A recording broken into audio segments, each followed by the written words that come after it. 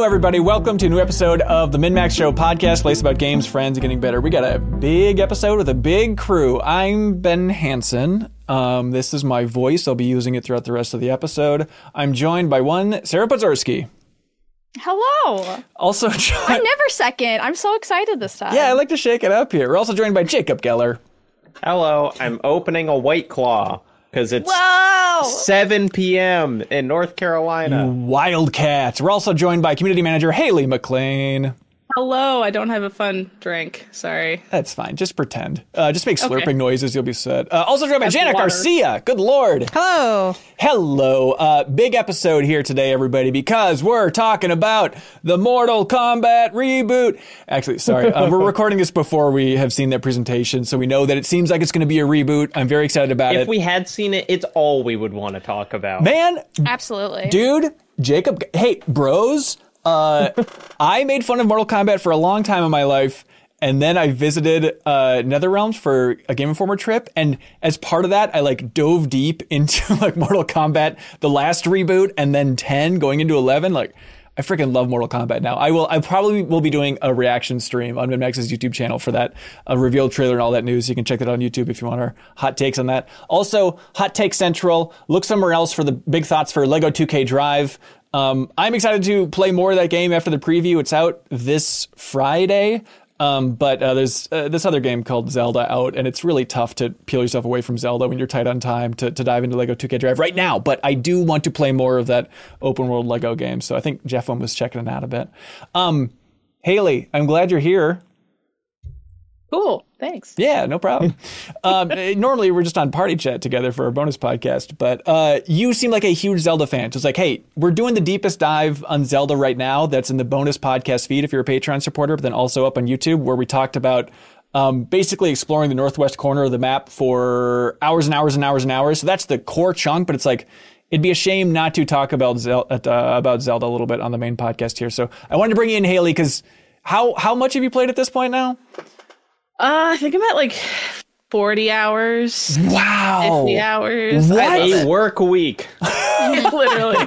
And I work too. So I'm just playing, as soon as I'm done work, I literally was playing it up until the time we started recording this podcast. I'm having so much fun with it. That's bizarre. Are you a completionist? You trying to quote unquote mainline it, or what's your strategy here? I'm just vibing and running around. Something I care about this time that I didn't before was the compendium. I'm weirdly into the compendium this time. Right? Are you too?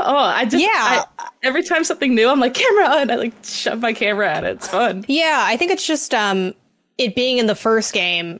I feel like I kind of probably just forgot that it was really in there. I had a couple photos, but not much. And now I'm like, why make the same mistake twice? I can right the wrongs of the past. I am a little bummed that the photo quality with the camera is really bad. Yeah. It is which bad. is odd. It's worse than just screenshotting in the game, which seems like a bizarre choice. But, so what if my pictures of the flowers are low resolution? They're going to be there, and everyone will know exactly what a stamina shroom looks like. Yeah, we'll get the idea for sure. I don't think I've even... I don't think I have the camera yet. I've played, I don't know, 25 hours. Yeah. They do kind of delay the camera, though. It's weird how they hold off on it, and they're like, you don't know how to use a camera? It's kind of hidden. Where, if you don't come across it, you could just miss it forever, I feel like. How's everybody feeling about this gosh darn game? Let's see, Jacob Geller's giving 2 thumbs up. Haley has 2 thumbs up. Janet, 2 thumbs up, surprising. Sarah, Let the Record Show, was the last to put the thumbs in the air, but they did eventually get there. Sarah, what's your experience with this thing so far? It really does feel like, looking back on my Breath of the Wild experience, it was just kind of like a play test for what would become Tears of the Kingdom. Yeah. To me, because Tears of the Kingdom just takes everything, and you're like, wait, this is way more fun. And the shrines in Breath of the Wild pale in comparison to the shrines in Tears of the Kingdom. Traveling through the overworld is so much more enjoyable with all the options they give you. Right. The new locations are just so much more interesting, and it's it feels like I'm engaging in the game, with the game in ways that I hadn't even considered yet. Right. So I look back to my Breath of the Wild experience and I'm like, what was I doing? I thought that was great. Yeah, I know. That blew me away. And it's you look at the toolbox and the abilities that you have, and it's they're cool, but you just feel every part of your body and every part of the world in this game is a toy box. And it's like, I am curious to see how many people go back to Breath of the Wild after Tears of the Kingdom and what that'll feel like. If it's still a magical experience. I know that's kind of the first time that this new format of Zelda blew our minds, but I do think it'll feel just kind of simple in retrospect. I was playing Breath of the Wild a bit today, actually, because I wanted to do that and see what it felt like. Yeah. And it's weird because I'm getting so used to being exploity, like there's so many ways to like go up or like cheat something to rewind it and hop up that way, whatever. Yeah. I was trying to go up a cliff and I was like, oh, like it just immediately was like, this sucks now, but it used to be revolutionary and like the best way to get around. Yeah, I feel like I haven't been in the last game. I was so concerned about stamina, and in this game, I'm kind of like don't really care because there's so many like other ways to get places that you don't really need to invest everything in stamina just so you can get from point A to point B. Right. It was like I had a little bit of an epiphany recently, like my last play session. It was like the first time. I don't know why it took so long to get to these, but I finally found like the rocket Zonai part. And like the first time, just like, I think it's in a shrine where they kind of teach you like, put it on your shield. And it's like, oh, okay, this is changing this entire game. Just that little fusion possibility there. It's ridiculous. I do kind of wonder if, since I'm assuming we all played Breath of the Wild for a long time, you know, like the thing where if you buy Civ 5 after it's been out for like 5 years and it has like 80 DLCs, and if you were trying to play it for the first time, you'd be like, I don't even know where to start. Like there's so much extra stuff here. Right. I kind of wonder if someone didn't play Breath of the Wild, if they would be completely overwhelmed with how much stuff you can do, like the, you know, stamina and cooking and gliding and like all of these stuff that we are super familiar with from Breath of the Wild. Right. You know, if it'd be overwhelming, or if it's just like if everyone would get how cool and open it is immediately.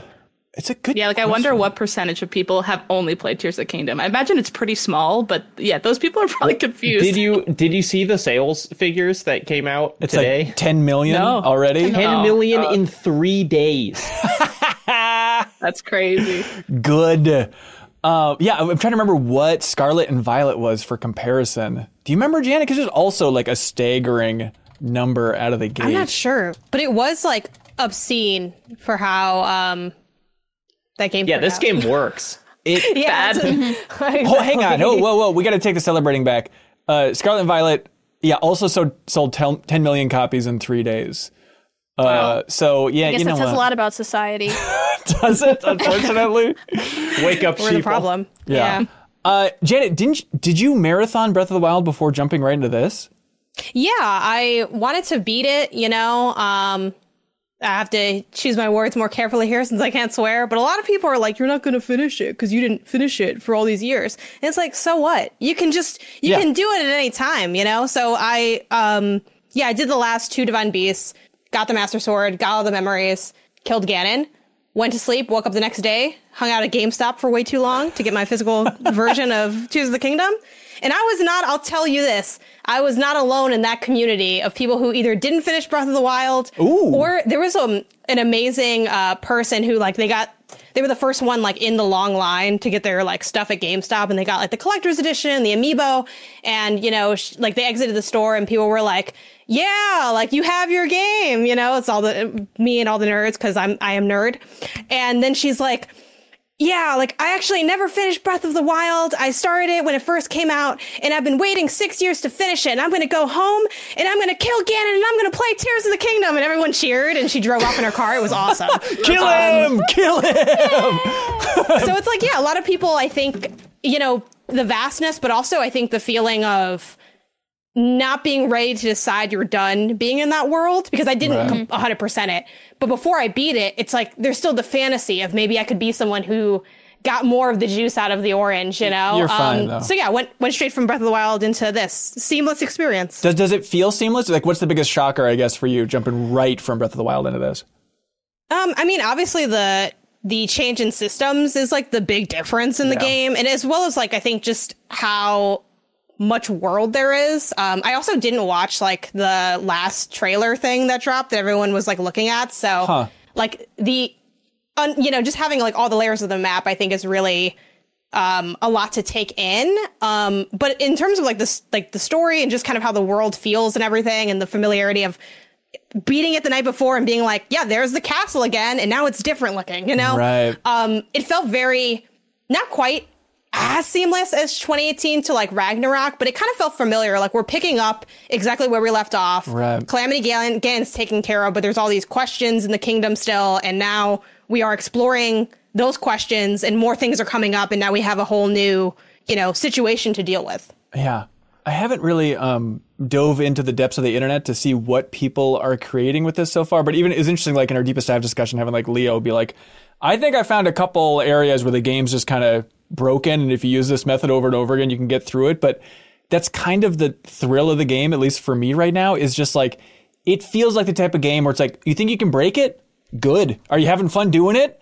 Who cares? So like, I'm sure there's going to be some min-max strategy that's just locked in like within 6 months of this thing. But I don't know. Do you all keep your nose to the grindstone? Do you feel like people are already obviously laying out like, oh, okay, just do this and this and this over and over again? The only thing I've seen is like the several war crimes committed Yes. against Koroks. Yeah. Like, Okay. I have The seen babies. zero spoilers whatsoever, but I Right. have seen like 20 different ways to roast a Korok and like commit like crimes against the Geneva Convention. Like that's all I've been seeing. Oh, you mean the final cutscene of the game? Like I haven't seen anything. Link goes to hell. That's what happens. Jacob, do you have like a biggest surprise from the game so far? Actually getting to play it? Yeah, I mean, it is so much. So like I played Breath of the Wild on a Wii U. I didn't have a Switch until like 3 years after it Well, look at this released. guy. I Swagger. look. Wii U. I know. It was so cool. The few, the proud. I think it is incredible that this is, again, as I felt about Breath of the Wild, just like one of the most beautiful games ever made in ways that I almost can't even. I'm just like, why does like standing in a field looking up a hill in this game look so much better than you know, so many of the giant, incredibly expensive, more powerful hardware open world games I've played? And I don't know if I just like know that it's all kind of for real and I can just like walk around that hill and it's just kind of organically happening, like they're not doing it for me. But it's just like playing this on a 4K TV, and it's like, this is the best that like 900p has ever looked. You know, I just kind of can't believe the level of technical achievement. And also in terms of technical achievement, the fact like that this seemingly has one of the most kind of complex physics systems, just in terms of like, not in terms of even all of the possibilities, but just you can put 40 things in a pile and they all just stay in a pile and they don't like vibrate into the stratosphere. You know, like I just kind of, the magic going on behind the scenes to make things just work, quote unquote, blows my mind, because we've seen so many games not be able to do that. I know. Maybe we'll get a GDC talk if we're lucky, but like, I feel like there's this industry push of just like everyone else in the industry looking at this and be like, how did they do this? Like I've seen a couple developers out there just be like, I cannot wrap my mind around how something like this is possible, and especially in an era when so many things are busted, so janky out of the gate. I mean, it's going to be interesting looking at like Starfield later this year. Like, of course that's going to be janky in a way, but it's just so bizarre how solid this thing is on basically Wii U hardware. Like, I know the Switch is a notch above, but I mean, this is some old tech at this point, and the fact that it is stable, and like you said, there's not just like turning a corner and seeing things just like in that Unreal style, just like drop and lock in place. Like, okay, I know that thing just loaded. Like the fact that it feels consistent, even though, yes, there's going to be pop in. Yes, I'm not saying it's a complete technical powerhouse, but for the Switch and just on a physics basis, like it is wild how stable this thing seems. And you know, I've seen people saying, which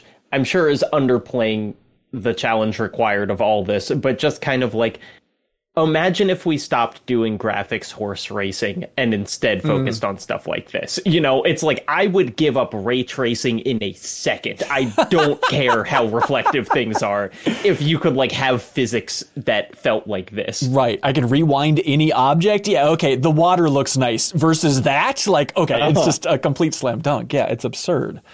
Haley, do you have a biggest surprise so far? I guess I'm surprised how I'm kind of playing it exactly how I played Breath of the Wild. Yeah. And it still feels new, though. Like, I'm doing the exact same thing I did in Breath of the Wild, like, ignoring the story largely. Like, I didn't really engage with the story for the first 20-something hours. I just was like, oh, shiny, and, like, ran over there, and then 12 things happened on the way. And I thought this time around, because I was like Janet, like, I put off beating Breath of the Wild as long as I could. Like, I just liked exploring, and I didn't want it to be done, so I just never finished it, and then that made me feel okay about that game still being a game I'm technically playing.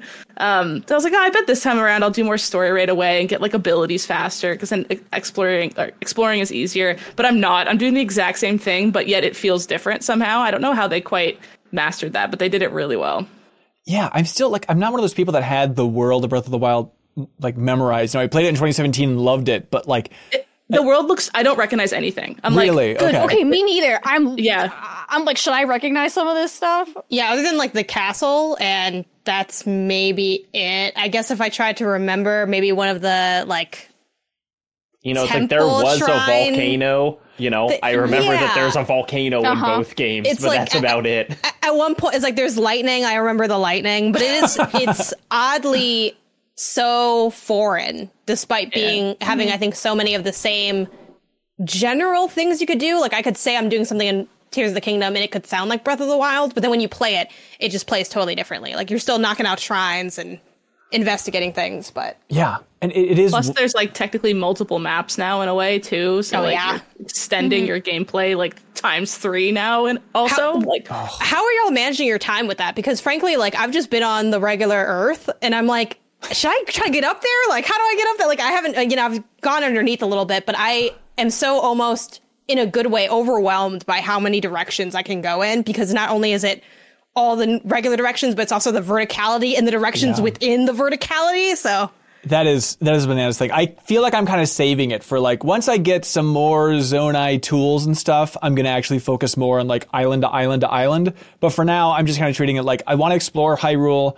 I'm loving so much just getting derailed from my mission and just finding secret upon secret upon secret and just constantly finding new avenues. And then like, if there's some way to get up there, I'll maybe check it out. If I get a new tower, then I'm like, I'll dive around and check out those sky islands that are around that. Or if I see, a big chunk land in front of me, it's like, okay, the game wants me to go up there, so I'll go check it out. But every time I go up there, I just feel like this is going to be an awesome playground.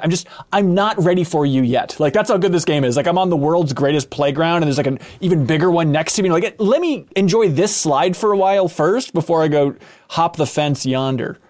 What I like about up top too is they lead you back down below with like X's on the map and stuff too. Like you'll find a map and then it's like, oh, something really cool is in the basement. Like, oh, and then I'm like, I'm going to the basement, and I like run down to go get that, and then that leads me back up to get something else. Like they want you to be constantly cycling between all the different areas. How is it not annoying to have a game that is this good at pulling you in different directions? I feel like so many other games that would try something like this, it does just feel like pop up like, hey, why don't you go over here? Why don't you try this? Blah, blah, blah, blah. And just to have a game that's just like, you constantly feel like you're in control and you're the one that's like, no, this is a power move from me to go investigate this area, and it's fulfilling because of that. I think part of it is how much they only give you a little, but hint at a lot, at least for me. Like talking to the NPCs, like this is the most engaged I've been with NPC conversation, I think, in my entire life. Ooh. And it's because it's not always just like, sometimes it is the case of you talk to someone, they're like, I need you to fix the cart that my horse has, or I wish I had a horse. And then they're like, go get the horse, objective. And then you can do it. But a lot of times, like more often than not, it's, you're peeking through a cabin and someone's talking about, this legendary snowboarder basically in the hills, and they don't, I don't have that part of the map. There's not an objective pop.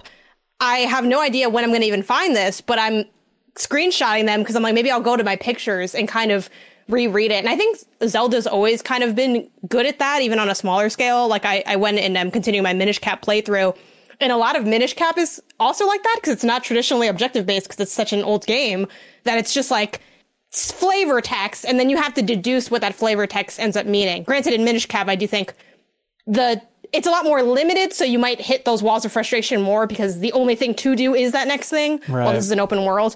Also, Link's in the sky there too, so I'm like, it's just the same game. It's different. It's the same director. Yeah, it makes sense, right? I also feel like it never feels like the game is giving you a checklist because I always feel like I'm ignoring the checklist. You know, it's I'm like, the game wants me to do this, but I'm going to go over here. And then if you talk to the developers, they'd be like, no, we want you to go over there. Right. But like, it feels like It's like, no, you didn't. I am, it's like ignoring the main quest to do what catches my eye feels good. And I think the intended way of playing is do whatever catches your eye. But like, the fact that they're not, no one ever tells you like, hey, why don't you go do side quests for a while? And you don't need anyone to tell you that because you were just making that decision constantly. Yeah. In God of War, they kind of tell you that, to be honest. Yeah, they're like, should we make our axe stronger before we go fight this guy? Make sure you go back and get that lady a horse, And this is no shade, I love the side quests actually in that game as well, but I do think it does a really amazing job, to Jacob's point, of kind of hiding that and like making you think you're getting away with something by adventuring, but really the whole game is that adventure. Right. Sarah, have you made any monstrosities yet? No, I'm not so much as someone who likes to over-engineer as much as I like to engineer as little as possible and see where I can get with like the absolute bare minimum. Right, like skateboard. My laziness has known no bounds in this game. The game wanted me to walk like around this giant crevasse in the sky. And I was like, I don't want to walk that way. So I literally spent 10 minutes chopping down trees to make a mega log bridge so I could just walk directly across without having to like detour around. Right. So I'm learning a lot about myself through playing this game. It's good. Sled and a hot air balloon. That's all you need. 2 pieces. Sled, hot air balloon, you hold a torch. That's it. You and go. You could run for president on that platform for all of America, Jacob Geller, by the way. Everyone gets a chicken in every pot, a sled, and a hot air balloon. Haley, any final thoughts that we haven't hit that you're dying to express from your 3,000 hours of this game? 3,000 hours. The only thing that's not in it that I'm upset isn't in it is when you whistle for your horse and it tells you, oh, the horse is too far away to hear you. Because that was in Breath of the Wild, and as far as I can tell, it's not in that, and that's driving me crazy. That's because weird. I'm like, whistle, whistle, and the horse doesn't come, but like nothing's telling me he's not coming, so I'm like waiting, and then he doesn't show up for like 2 minutes. Maybe the horse keeps missing you, by the time it gets there. It's like an Uber, and I like trying to flag it down. I think it's trying to nudge you, like, you don't need the horse anymore. You got cars. Everyone knows cars are better than horses. Horses went extinct for a reason in society, Haley. You got to build that car. Horses are extinct. Oh, I didn't know that. It's a common knowledge. Okay, we have a lot more thoughts on Tears of the Kingdom, obviously, but we won't double up too much. But please check out the deepest dive in that bonus podcast feed. It is Leo Vader and Kelsey Lewin and Jeff Marchiafava. And ladies and gentlemen, after all that naysaying, Jeff Marchiafava likes this game a lot. So we got him, folks. So you can check that out in the deepest dive. It's going to be kind of a rotating crew. We're going to have other folks join us. Kyle, who's finished the game and is refusing to stop playing it, he's going to be joining us at a certain point as well. So keep checking out those updates. And their first episode, spoiler free. We talk about kind of the first bigger thing, but like story stuff. We talked about the opening, and really that's about it. So don't worry too much about that. It's mainly just a place to unpack the system. Sarah, you seem skeptical. Are we just all glossing over that the father and mother of Hylian civilization is a hot goat man and a Hylian woman? Like, that is... I'm never going to get over that. I'm going to die on that hill. You go to the shrine, you do finish it, it's their fucking wedding cake topper. Every time. They're really... Do you see this? Do you like every this? time I go there, I'm like, that's mom and dad. Like, that's like the thought I have every single time. Wait, I've seen a thing that's like those two, and it's like, hi, Link. We've been looking at you from across the bar, and we really like your vibe. That's awful. Speaking of inappropriate Tears of the Kingdom thoughts, though, I don't even know where the sentence is gonna go because I don't want to actually say what it is. But my boyfriend did point out. So like, he's like, so Link's hand is that other hand. So like, that has a lot of other implications. She's like, he's right-handed, and it's his right hand. This is Link's a family-friendly podcast. Oh, is Link left-handed? Famously. Yeah, I don't know if they officially made a canonical switch at some point. So all Except thoughts for the are... Wii version of Twilight Princess. Except for Skyward Sword. Right, yeah. I Okay, guess so it he's does get fine confusing. then. Everybody's fine. So, Sarah, do you like the idea of goat people kissing humans, or you're a nay on so that? into it. If it I'm was on like a board, Kindle too. Unlimited book, that I would 100% read. Wait, Sarah, is it just me or like the goat guy? I'm like, is this not Outer Wilds Echoes of the Eye? Like, That's what I said. They're literally called the Zonai, and Outer Wilds are called the Nomai. yeah, It's literally the same thing. And they just turn the letter sideways. I'm so Come on glad now. Nintendo finally played Outer Wilds. That's what took this game so long to make. All right, Tears of the Kingdom. Check out the Deepest Dive for a lot more discussion on it. Haley, we need to make room for a certain special guest, but we honor thee and we thank thee for joining us on this Hear Ye podcast. Do you have any final thoughts before you bow out of here? Humanity looks cool. Yep. I think we'll talk more about it. Sweet Haley, thank you for doing a good job in the Discord. And you're on your crusade of giving an emoji reaction to everybody who posts on the Pets channel still? I have not missed a single pet Awesome. in like a month. Wow. Hell yeah. Yeah. Perfect. Very Sweet. dedicated to that. You want to clap on out of here? Sounds good. See ya. Bye. Mark MacDonald, welcome to MinMax, sir. Oh, long time, first time, long time. Yeah, we had John Ricciardi on before. I guess he beat you to it. So you're supposed to be on during GDC, but you're too busy being cool and partying and all sorts of nonsense. I was trapped in my hotel room giving demos. It's the very opposite of being cool and finger gunning GDC. I did manage to not get Corona, though, which is more than I can say for much everybody else who I know went to GDC. So Yeah, if you left your hotel room, you're basically doomed. But thank you for being here, Mark. You have a game that just came out this freaking week. that's right.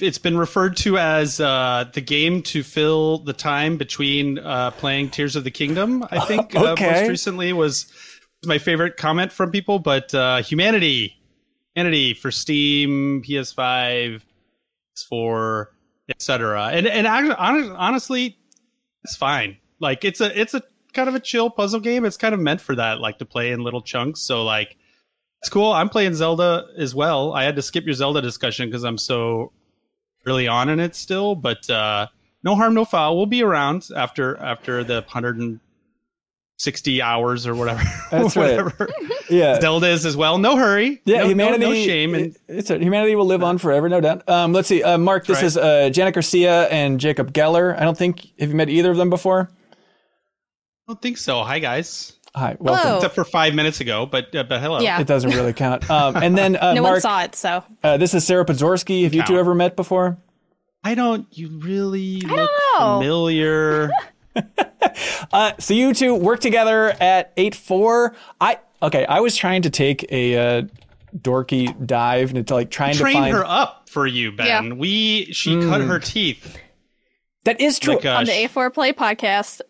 she was a mid-level Pokemon, and then grew while there to the giant. What type Pokemon would you say you are, Sarah? Legendary.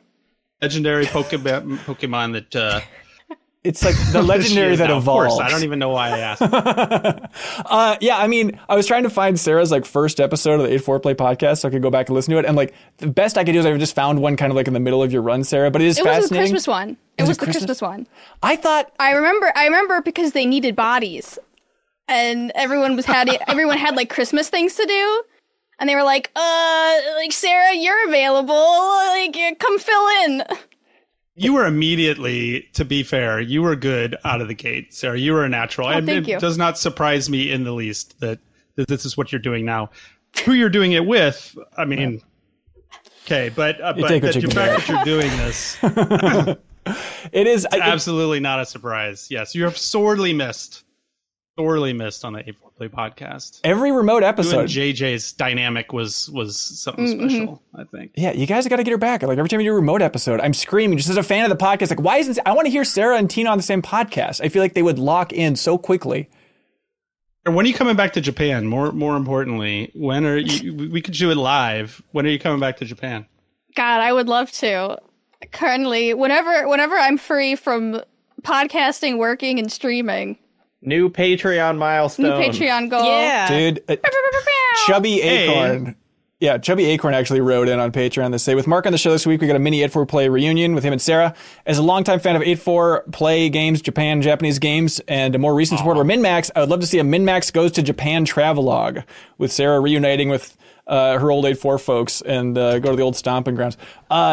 We would gesticulating for I know. People listening. Like, why aren't we doing this? Why is this not happening? Ben is going to be gone for a few months. Yeah. And so while He's handing gone, over all the financials to us. Ben's going to be gone. Send one of the other main company cast credit members card across the world. company credit card. You're all here next week. Let's do it. There's a Nintendo Land Gotta in spend money Tokyo. to make money, you know? That's right. Genuinely, no promises. We have talked about it. Sarah and I have probably talked about it more than people think, and there was a slight hiccup, but we definitely want to do it as soon as possible, but that might be a little while. Is that the best way to put it, Sarah? It's not up to me. If It's it was up to rude me, to I'd be refer to gone your already. child as a hiccup. No, not me. Just to be clear, I'm bowing out. I'm glad you said it, 'cause that's what I was thinking. No, I want Sarah I was to going go. to clap there, but I didn't want to accidentally transition out to the Yeah, next. To the that's next smart. thing. That's smart. was Well, a hey, good one. I realized like 10 minutes before this podcast, I was thinking about like connections for everybody, yada, yada, yada. And then I realized like, oh my God, having Jacob Geller and Mark MacDonald on the same podcast. Jacob, do you know what game Mark helped write? No. Metal Gear Rising. Really?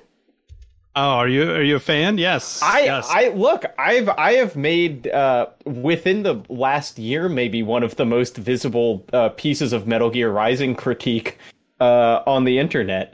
Big YouTube was it essay a guy. YouTube video? If you're familiar with the video, why does Metal Gear Rising keep getting more popular? Yes. Which ends with the statement, and then you rip out his fucking heart about everything that Armstrong represents about the world writ large.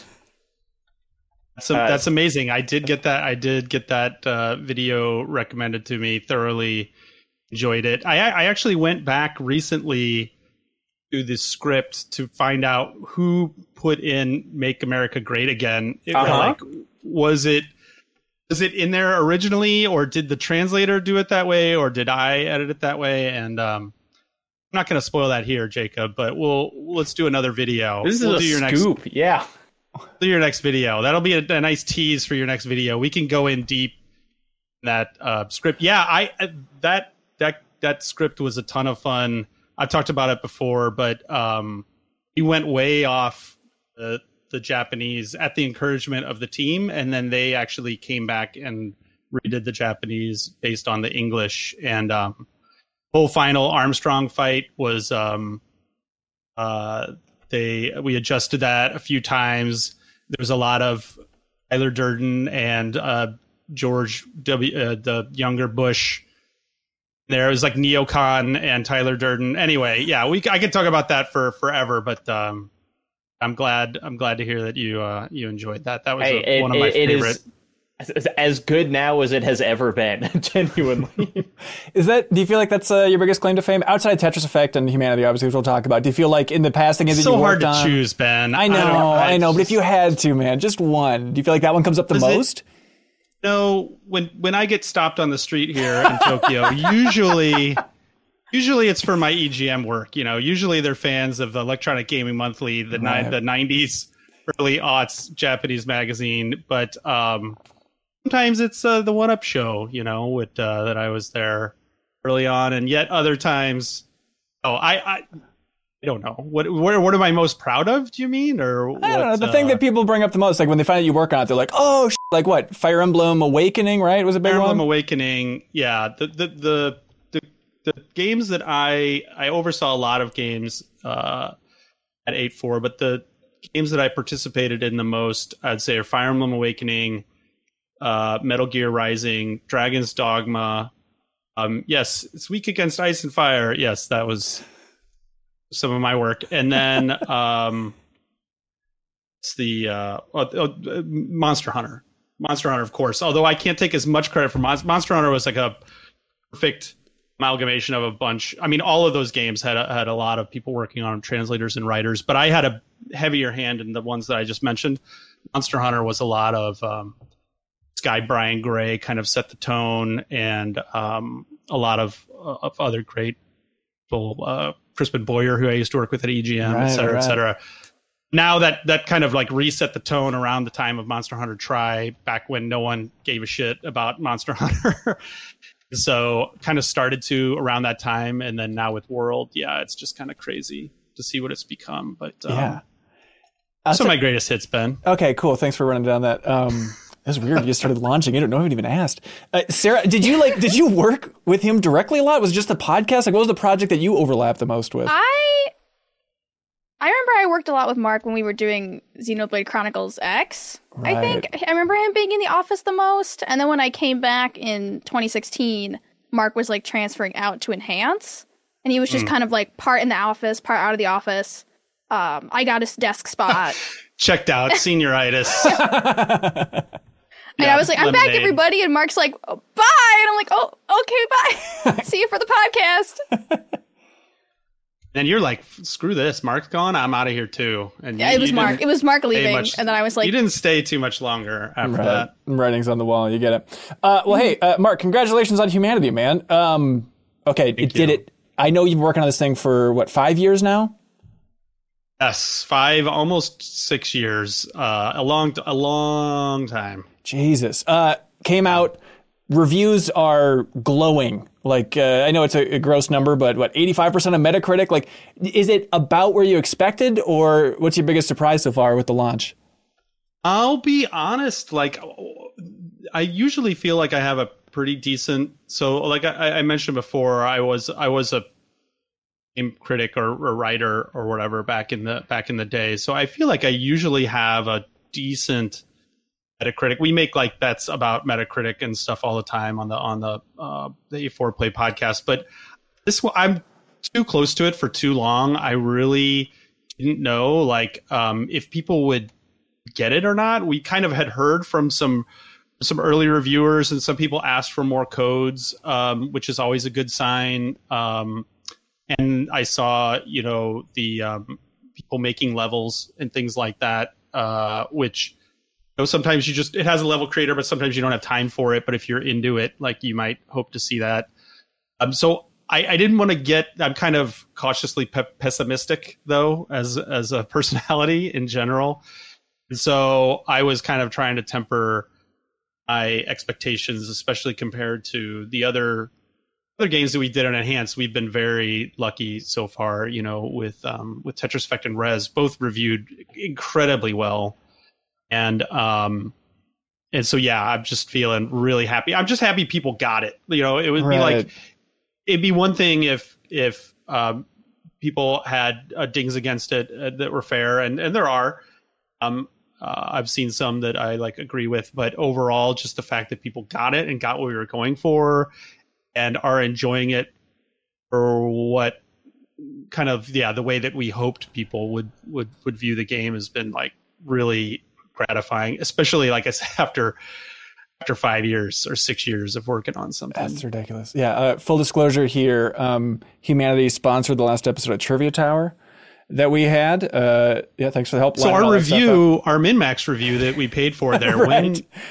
Is that because I didn't see that in our Metacritic? I'm counting on that to get us up a couple points. Yeah, we'll post it on Patreon. It'll be a private thing for the $100 tier, but maybe Metacritic folks can find it back there. I'm not exactly sure how that works. But $100, but we paid $1,500 for the review. That's right. But just disclosure, there's that. But then also this Mark MacDonald on the podcast. We wanted to do it after the GDC thing didn't quite work out, and also full disclosure, Jacob Geller played through this game before he even knew that the Trivia Tower sponsorship thing was happening. And Jacob Geller, what did you think of Humanity, the new puzzle game? Well, I guess just to, get the ethics in line, I'll name all the things that I don't like about it first, just so everyone knows I'm not bought. FCC, yes, compliance. Let's make sure we get those in. No, the game rules. Like the easiest thing I can say is like I 100% did it. I did all the levels. Wow. I got all the gold guys. Oh my god! Wow. It like, and I don't really consider myself like a puzzle gamer. I don't play a lot of strictly puzzle games, but there is just a combination of like the visual novelty truly never gets old. I mean, just the hook of the game is there are a billion little guys on screen all at the same time, and like I never got bored of that. But also I found like the puzzles themselves I found really like approachable, you know, and they were like, I felt like they were more kind of conceptual puzzles than technical for the most part, that like it was kind of like, can you understand the concept that this level is going for? And once I got that, then you could generally complete it, versus like really finicky little, like, you know, you've got 99 pieces but you don't have the 100th piece right, and so you can't complete the puzzle. There weren't many of those, which is usually my holdup in things like this. So I just like the whole thing really worked for me. It's weird to have a puzzle game that, like, if you just stop, you don't even have to stop, but if you just think about what's happening on the screen, it's funny. Like, how many funny, silly puzzle games are there that still technically work well? And just like that level of chaos where every once in a while it's like, where is this guy going? Just having those emotions in a puzzle game like this are so rare. Or even just the whole Goldie thing, right? So we should, Mark, do you have an easy pitch? Do you want to summarize what this game is? Just wham, bam, run through it. Yeah, so action puzzle game where you are out to save all of mankind, you being an iridescent Shiba Inu.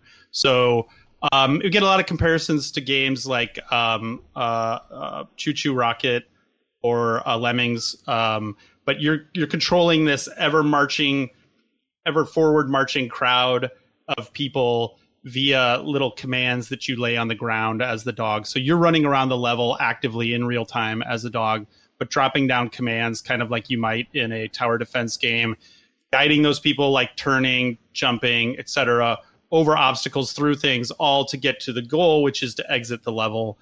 And then semi-optionally, kind of like stars in a Mario game, there are these Goldie giant people. They kind of look like Oscar statues that only activate and walk alongside once the people touch them.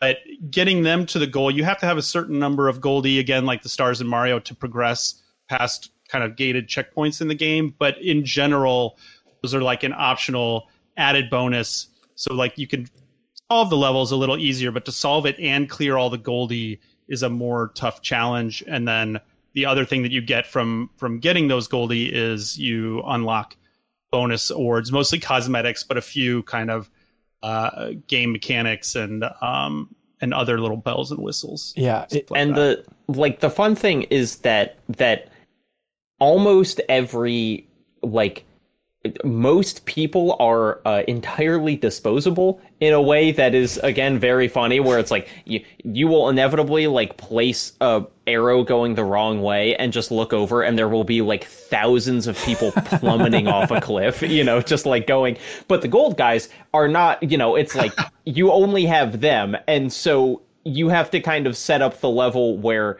in general you might be okay with, like, you know, thousands dying to get to your goal. But the gold guys actually have to get there in one, and so you have to make sure that everything's kind of functioning smoothly. Is that how you think about things, Jacob? I'm never okay with thousands of people dying.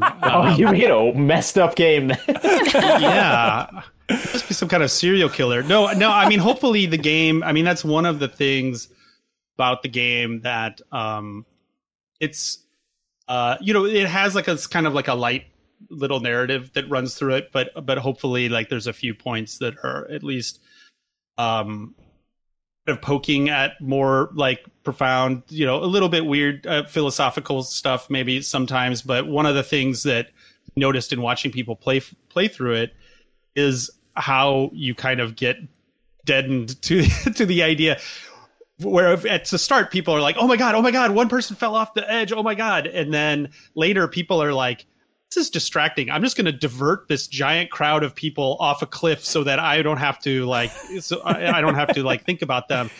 So hopefully the game makes you notice and think about the kind of things that happen kind of naturally with them being little people. But yes, the game, I don't know if you checked your stats. The game does also keep track of how many people Oh yeah, you caused. 480,000 people died during my 100% In run my through. completionist run of humanity, That's right. there were 480,000 deaths. Worth it. It is weird how invested you get with the goalies. I found like even in the demo, it's just so fast, and I think part of it's the name. I don't know if I think of just Goldie the Gopher from the University of Minnesota, but it's like, God, immediately it's like you care so much about them, and it's so weird again in a puzzle game to have that feeling of like, okay, you're thinking, going through it, trying to logic your way through it, and then it's like, all right, we're picking up Goldie this run. It's like game faces everybody. Just to have like pockets of like intense pressure in a puzzle game is kind of a rare thing.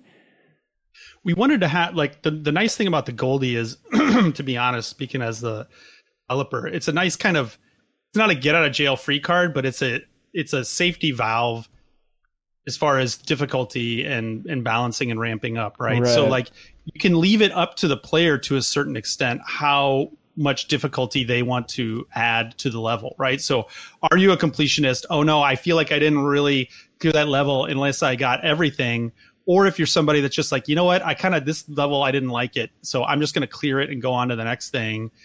And that's also part of the reason why every level has a solution video built into the game that shows you how to just bare minimum clear the level. In fact, it avoids the Goldie. It will, the video, they go out of their way to avoid the Goldie if they have to, just to leave that part up to you. And it's like an extra step, whatever. I'm sure it's all up on YouTube now already, whatever, but make it one little extra step that you have to go through if you want to kind of spoil that part for yourself.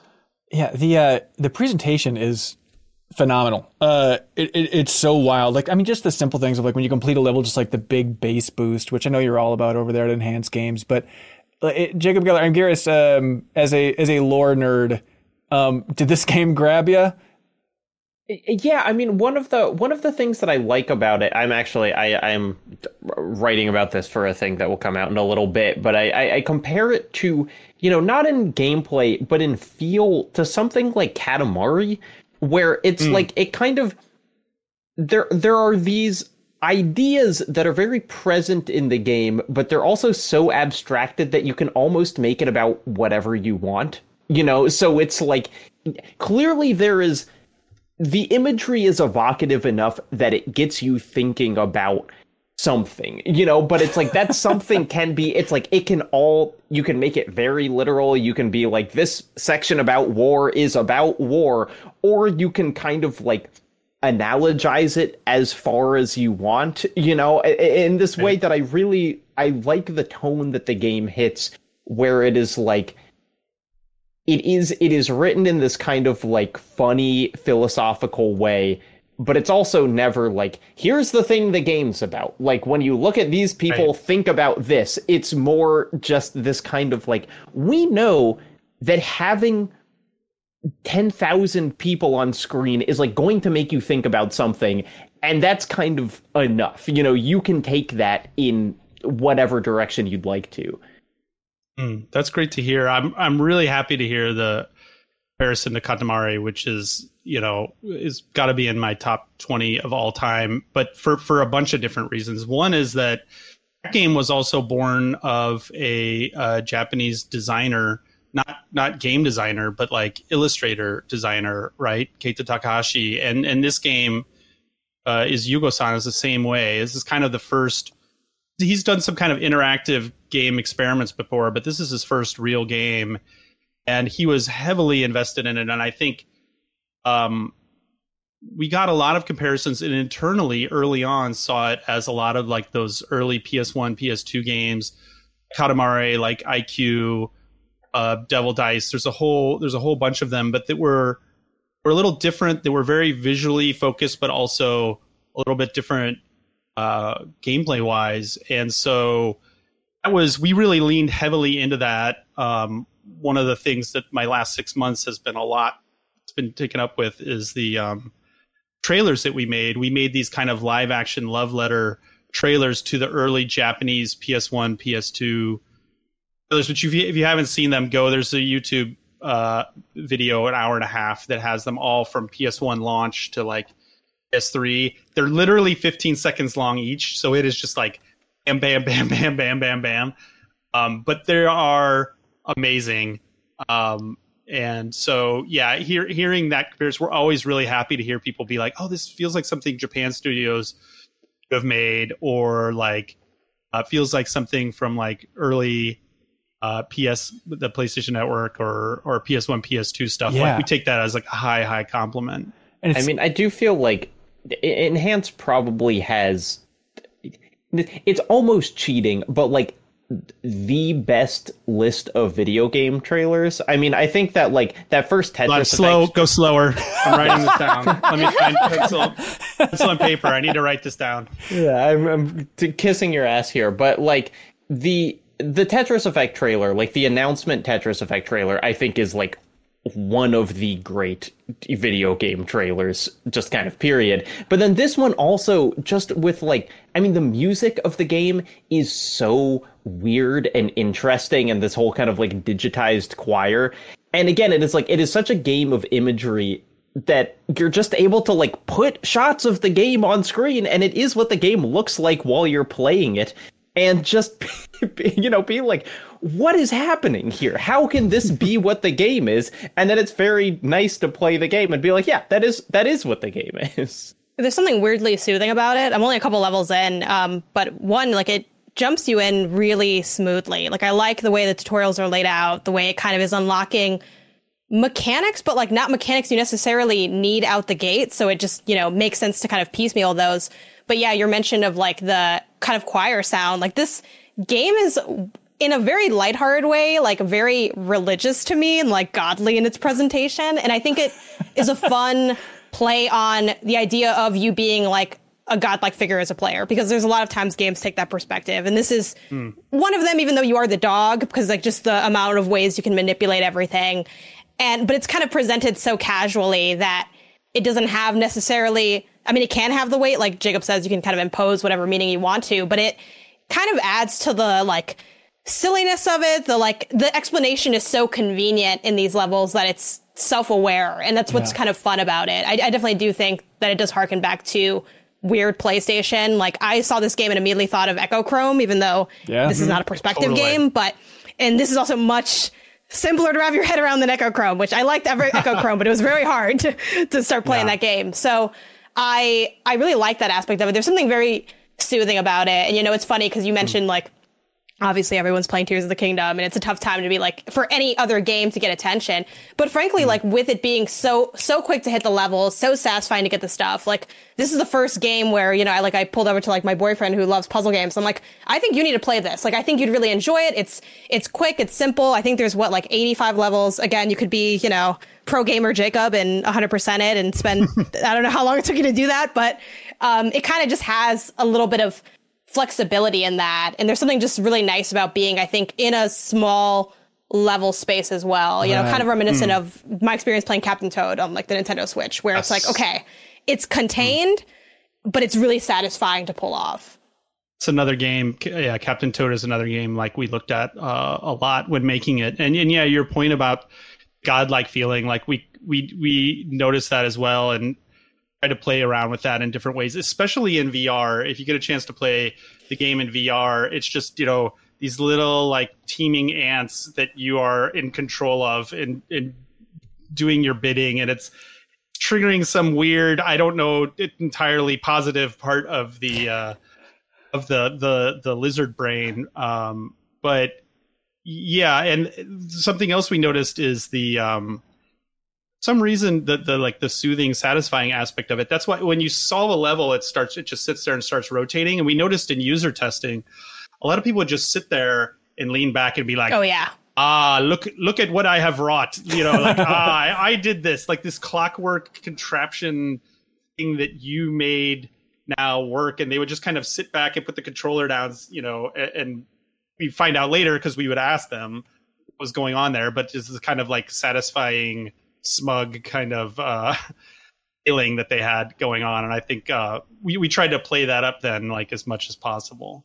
Yeah. The funniest thing about that is, like, I would do that too, right? Like, because I think it's such a natural reaction. And I'm like, oh, I'm waiting for the guys to get there, especially before I had the fast forward feature too. So Like one time I did that like early on, it's like level 3 or something, and I'm sitting there and I'm like, these guys aren't coming out. They're stuck somewhere. And I had to go and like look and kind of reconfigure like what's the traffic jam that I created. And I think, you know, it's so funny too that you can just kind of end up having these pools of people stuck in places. Like early on, like I didn't like have people climb enough, but then I realized I left like a cluster of them behind. But again, you don't need to Jacob's point about the precision, like it's not like you need to get 100% of the people in that light to have complete the level. Like I had one where everyone's like 3 people were just spilling over on the side. And I'm like, it's good enough, you know. It checks the box. It gets it done. Gotta break some eggs. Gotta break some eggs to make that humanity omelet.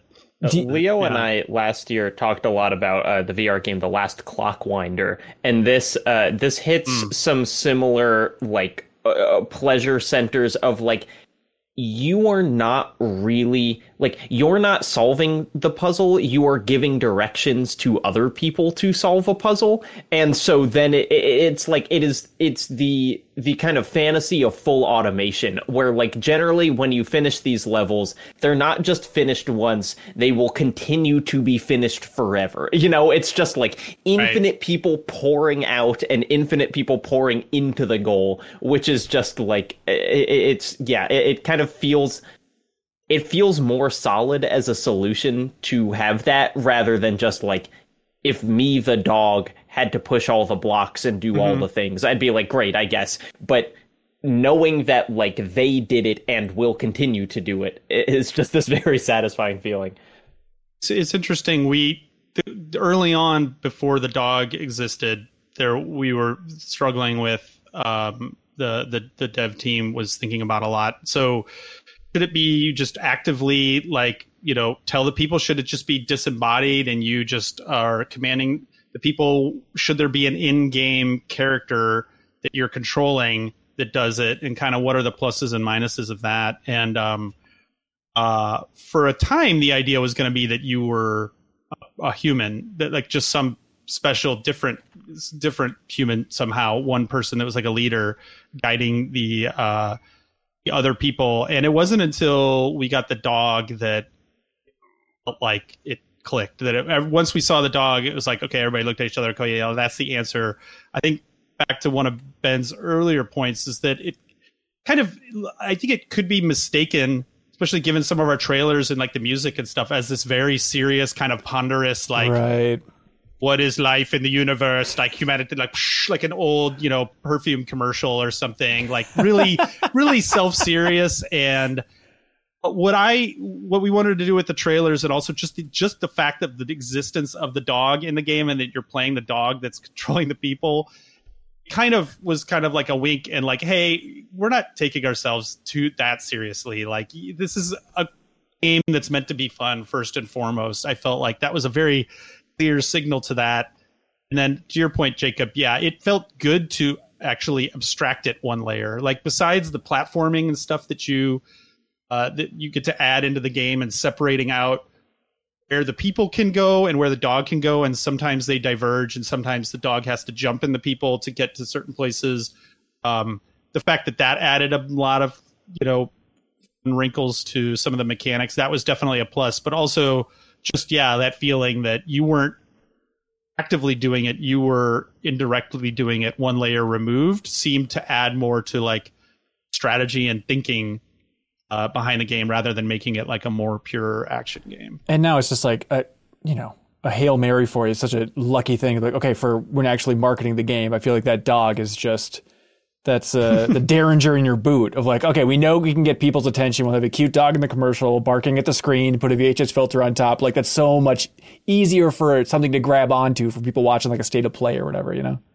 So I was really worried. I mean, everybody was so supportive of that idea early on internally, but I was really nervous about it, probably the most nervous about it. I think I wondered if it was going to be too weird for people, if people would get it. It's kind of a couple layers to go through. It's like, the reason this is in VHS is because it's a parody of Japan only thing that hopefully you've seen on YouTube, and we kind of tried to reinforce it in a bunch of subtle and not so subtle ways. But yeah, at the end of the day, it was like, we saw the dog, and I was there for the filming, and we had the dog with the VR helmet on, and these like very obviously fake paws go up with the little PS5 controller. It was like, all right, if we get nothing else out of this whole thing except for the image of that dog wearing a VR helmet and fake controller in front of him, and you're going to be seeing a lot of that, trust me, in the future. Like, I'm going to beat that thing into the ground on Twitter. The dog? Oh, God. Instagram, yes. That dog it's already been beaten hard many times during filming That's the your commercial. snippet, everyone.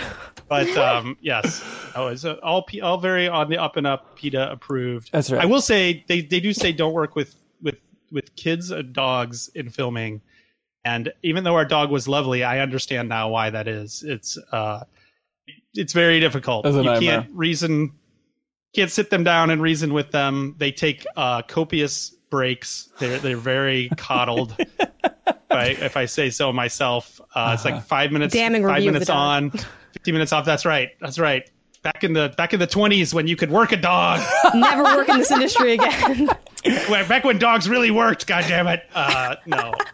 This game is Noko. It's a tough one to like. She's a treat to convey. Like, talking about it, I want to say, hey, from the creators of Tetris Effect, but it's like, what? There's an asterisk on that because it's another creative director's idea, and that's more of a design company. And so the development team is the development team with Enhance then, or is it still another group? So it's a amalgamation, similar to Tetris Effect, which was our collaboration with this developer, Monstars. This is a collaboration with THA, and so it's really intertwined. If you had to lay out, like, everybody crossed over into everybody else's work, like any team will when they're working together. But in general, the high level ideas and mechanics and all of the visuals and all of the story came from THA, from the partner, and the level designs and game progression and everything that is kind of hard to explain. It's kind of all the like gamey side stuff, which is like, hey, when you clear a level, let's make it feel better. And what if there's like a shine? And when you get the things, what if it goes bing bing and it feels more satisfying that way? Not just those window dressings, definitely like also stuff about boss designs and pacing and just like everything. All of that came from the Enhanced side. So it's like really close collaboration. It's really hard to like pick out particular things. Even the story, the story was all written by Yugo-san, but the English version had many different people touching it. Okay. Gotcha. All right, it's on PlayStation, it's on Steam, playable in VR for PSVR 1 and 2 if you're interested in that. But optional VR. Yeah. And it's then also the top tier, what's it called? A PlayStation catalog title, which I didn't know. Oh, what PlayStation Plus Extra. Extra, and then what's the top one called again? Premium? Premium? Oh, yes. That sounds right. I think so. Okay. Yeah, you can actually play it for free if you have those things. So and there's a big user generated content side that people are making tons of really awesome levels already. Somebody made this Donkey Kong level I was playing yesterday. Is really you have to make, of course, Mario 1-1 and Donkey Kong are like the first levels that you expect, but somebody made a Metroidvania. Ooh, what? Which I hadn't thought of at all, and then when I saw it, I was like, "Oh, yeah, you could totally do that," because you can set levels to where the mechanic is not, you're not granted it from the start. You can actually pick it up in the level, and so actually made it called Mini Metroidvania. Shout out to that level. If you're checking it out, anyway, yes. Yeah. So that's been great already because a lot of people are on there making those. That's the whole reason why we launched into that. A1, we wanted to have a big community of people making stuff. So yeah, that's sweet. Make cool people, please. Oh, stuff. Make cool stuff. Yeah, people, come on, please. Man. Keep it clean. All right. Sorry, kids. That's humanity. Jacob Geller, also you've been playing a game called After Us. Yeah, it's funny to go from two games that I am like red hot on to this game that I'm like, it's good, it's good. Okay. But I did finish it, and I did want to talk about it because I think it's interesting. So After Us is this game that has recently come out. It is who made this? Piccolo's a developer, and then Private Division is the publisher. Right, and it is kind of in purely mechanical terms, it is just a platformer. It's a pretty good feeling platformer. You have like an air dash, you have stuff, but it is really kind of, I would put it in the same category as like Little Nightmares, in that it's a game where the appeal is like there's a lot of visually really distinct and interesting level design, and you're kind of tiny in a big world. Okay. And so like these places that you're running around are all of these kind of like surreal nightmare versions of of like things that exist in the real world.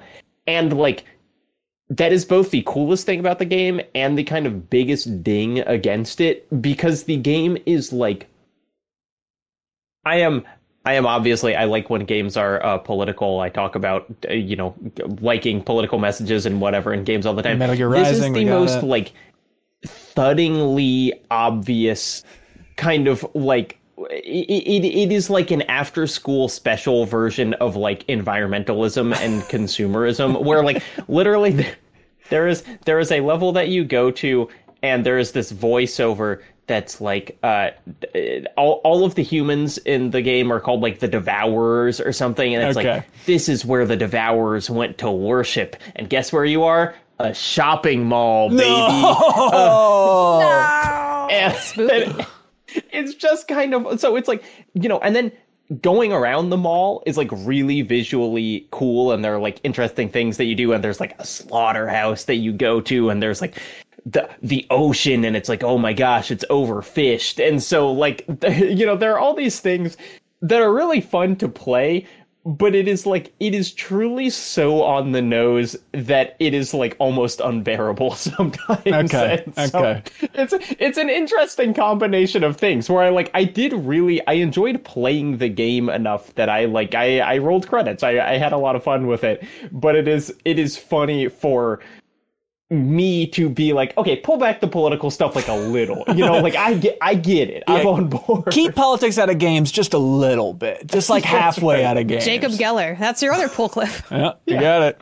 After Us, it said May 23rd, I think, for when it's coming out on Steam, at least. I don't know if it's out other places now or whatever, but After Us is the name of that thing. Let's see. Hey, Jacob, do you know how this whole thing operates?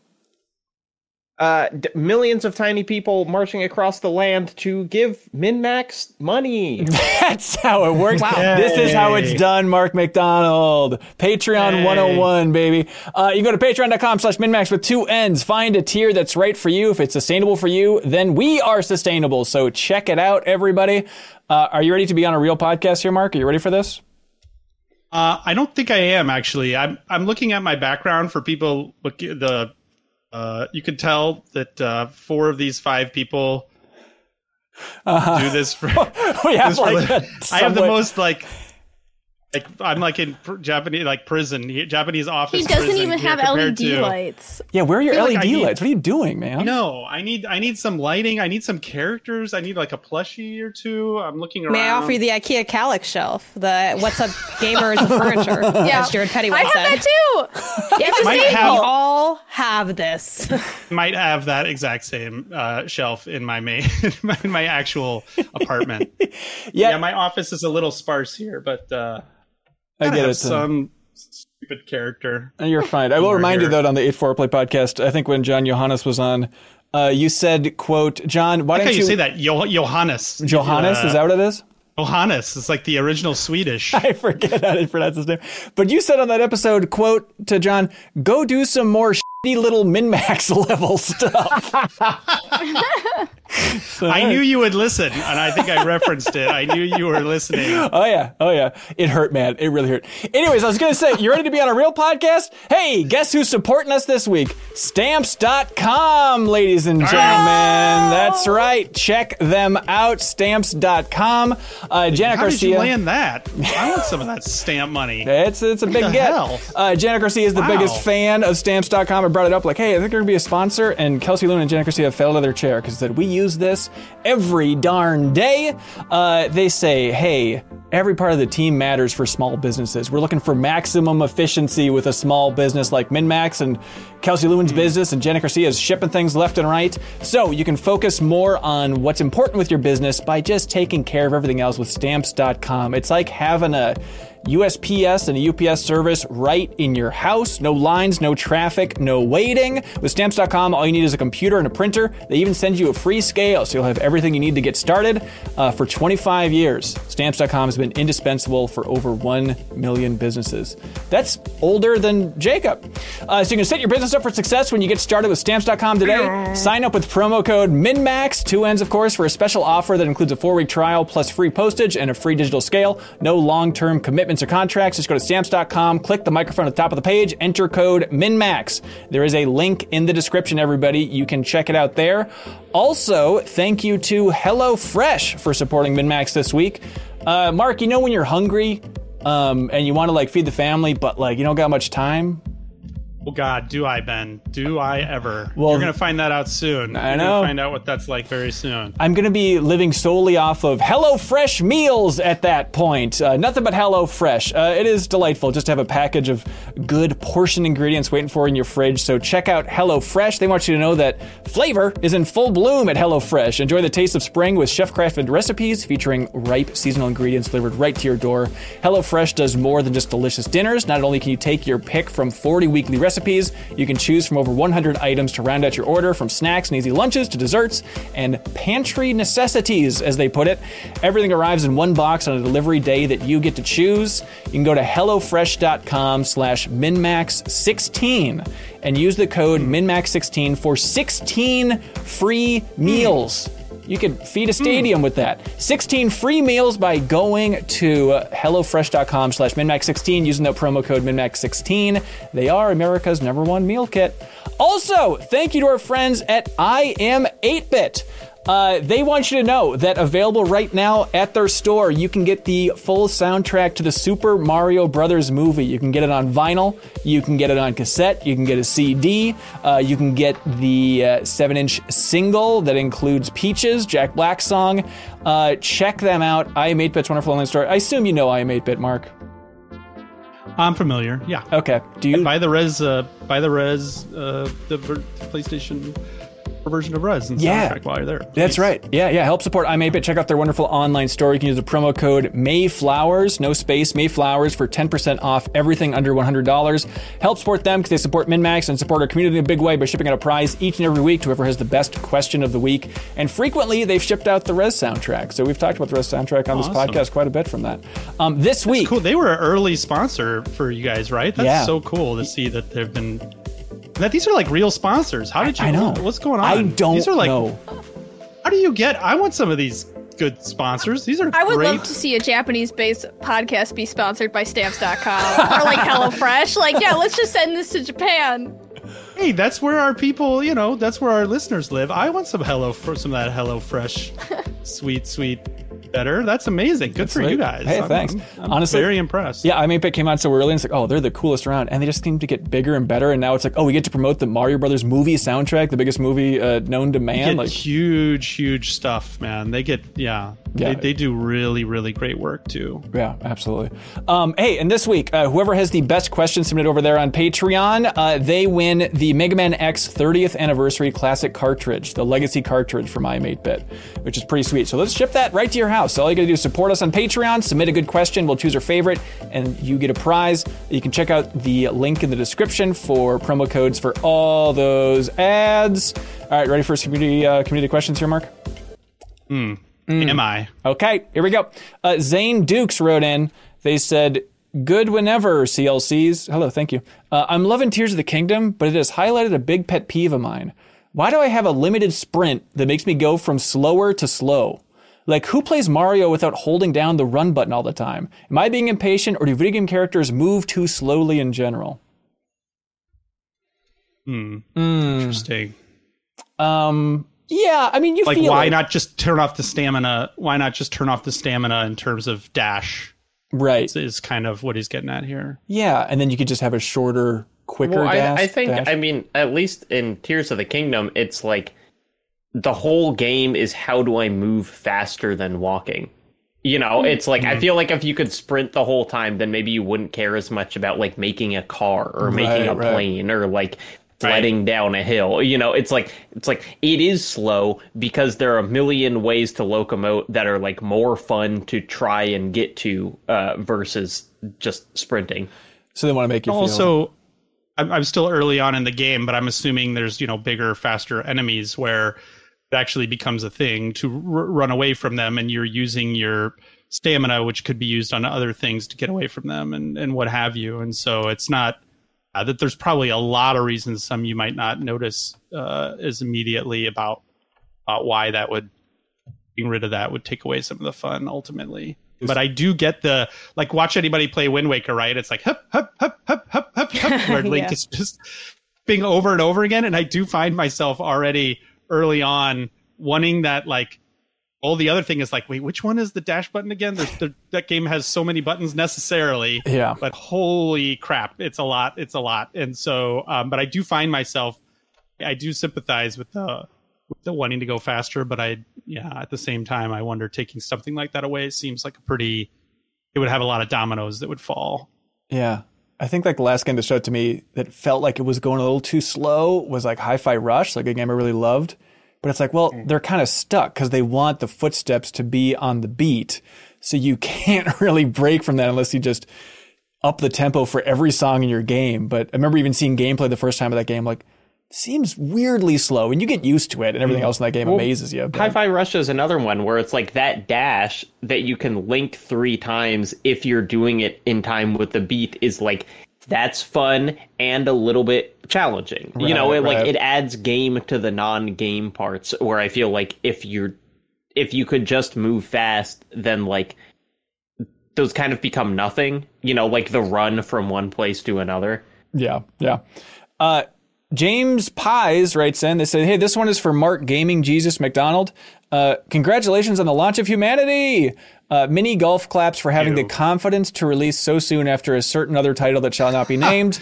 I've been a listener as if it was my choice. I've been a listener of the A4 Play podcast for years now, and I can't wait for the Patreon launch, so maybe I can write in questions there instead of using a min-max middleman. So we've been Patreon launching since I was on the A4 Play very podcast. soon. Yes, well, any day now. It's coming. What? Okay. Once Sarah comes back, then we're going to launch the Patreon. That's going to be a tier.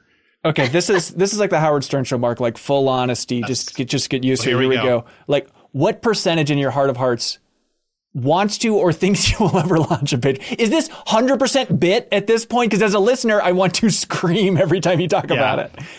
Oh, it is 100%. We will do it. The boring, honest truth. It is. Honestly, it is. The boring, honest truth is that we don't want to do something half-assed. And I say this now I'm really going to not be able to do it half-assed. But we wanted to have reasons for people to actually, before we started even putting out a tip jar, we wanted to have some reason to do it. We wanted to be able to promise something.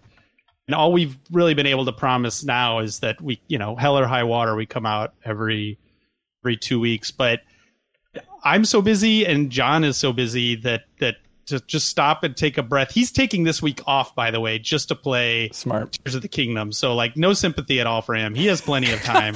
I'll say, let me revise that statement. I am busy. I am busy. Wow. Now, who knows? Now that we've launched this game, we were going to try to time it around a Resident Evil launch, and this was like 6 Resident Evil games ago. We were like, okay, next big Resident Evil game, they'll do the other half of the thing that the Resident Evil history that we did that was well received. Anyway, have faith, Ben. Have faith. Dude. It is coming. It might be a little anticlimactic if expectation has been building up this entire time, but I want to at least have it a little bit thought through. And actually, we'll come to you and talk to you about it, and hopefully come back on this podcast and siphon off some of your listeners. Take them, please. You want to put a steak dinner on You Won't Have That Patreon launch within 2 years? Ooh, I like it. 2 years. Oh, 2 years. Wow, that's very generous. Yeah, I'll take that. I'll take that bet. All right. Absolutely. Shake a hand. Here we go. Done deal. It's 2 years from today, May 18th. Somebody's going to have to remind me about this. Yep. I'll put it in my listeners. calendar. Okay, thank you, Janet. Thank you for being on top of it. She actually will, and that's the scary thing. Yeah, I did it with Blessing on Kind of Funny for, he's like, ask me later if which is better, like GTA or Elden Ring or something. And like, I don't know, 6 months later, I asked him. Okay. Guess what? He didn't really have a new answer. I think he said it. I think he did answer because I made him. I want to say he said, God, I don't remember. I think Elden Ring, but I don't remember. He was arguing GTA 5 might be better than Elden Ring. He just needed time to think about it. Was that the idea? I was like, what's better, GTA 5/online or Elden Ring?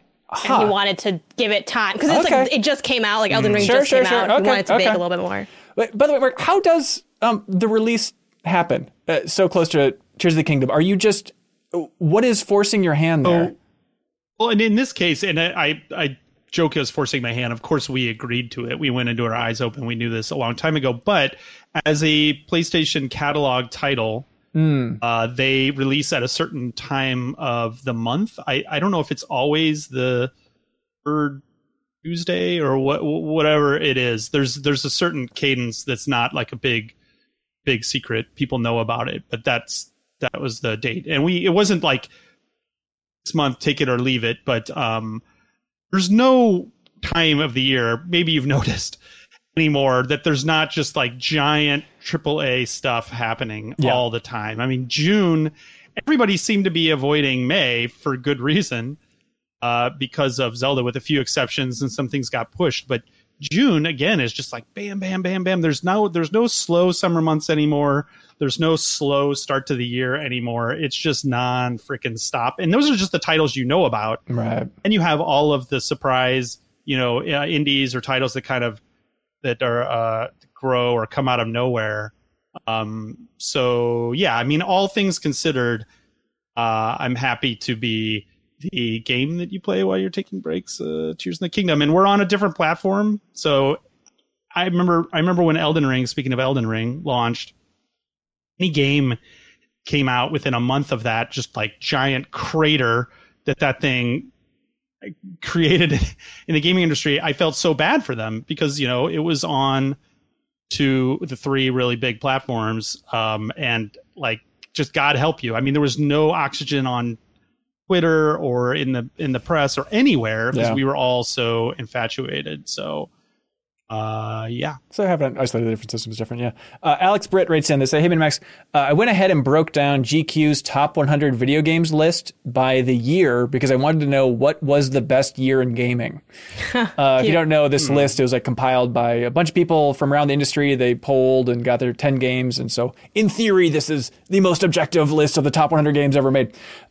Can you guess the top 3 years based on the number of games that made the list for the top 100 from GQ? What do you think are the best years in gaming here? But I guess 98 was on there. Interesting guess. Anybody else got one? 2007. Great guess. That's number 2. I was going to say 2008. I thought 2008 might do all right, but 2007 is number 2 on the list. That has Mass Effect, Call of Duty 4, Modern Warfare, Halo 3, Super Mario Galaxy, Portal, BioShock. So that's a biggie. There's one year that I always considered the holiest of holies. Later or earlier? It's got to be old then. I don't know. What? New things can be Is holy, Janet. 2001? Yes. I don't know why. Yep. No. 2001 is number 1. Okay.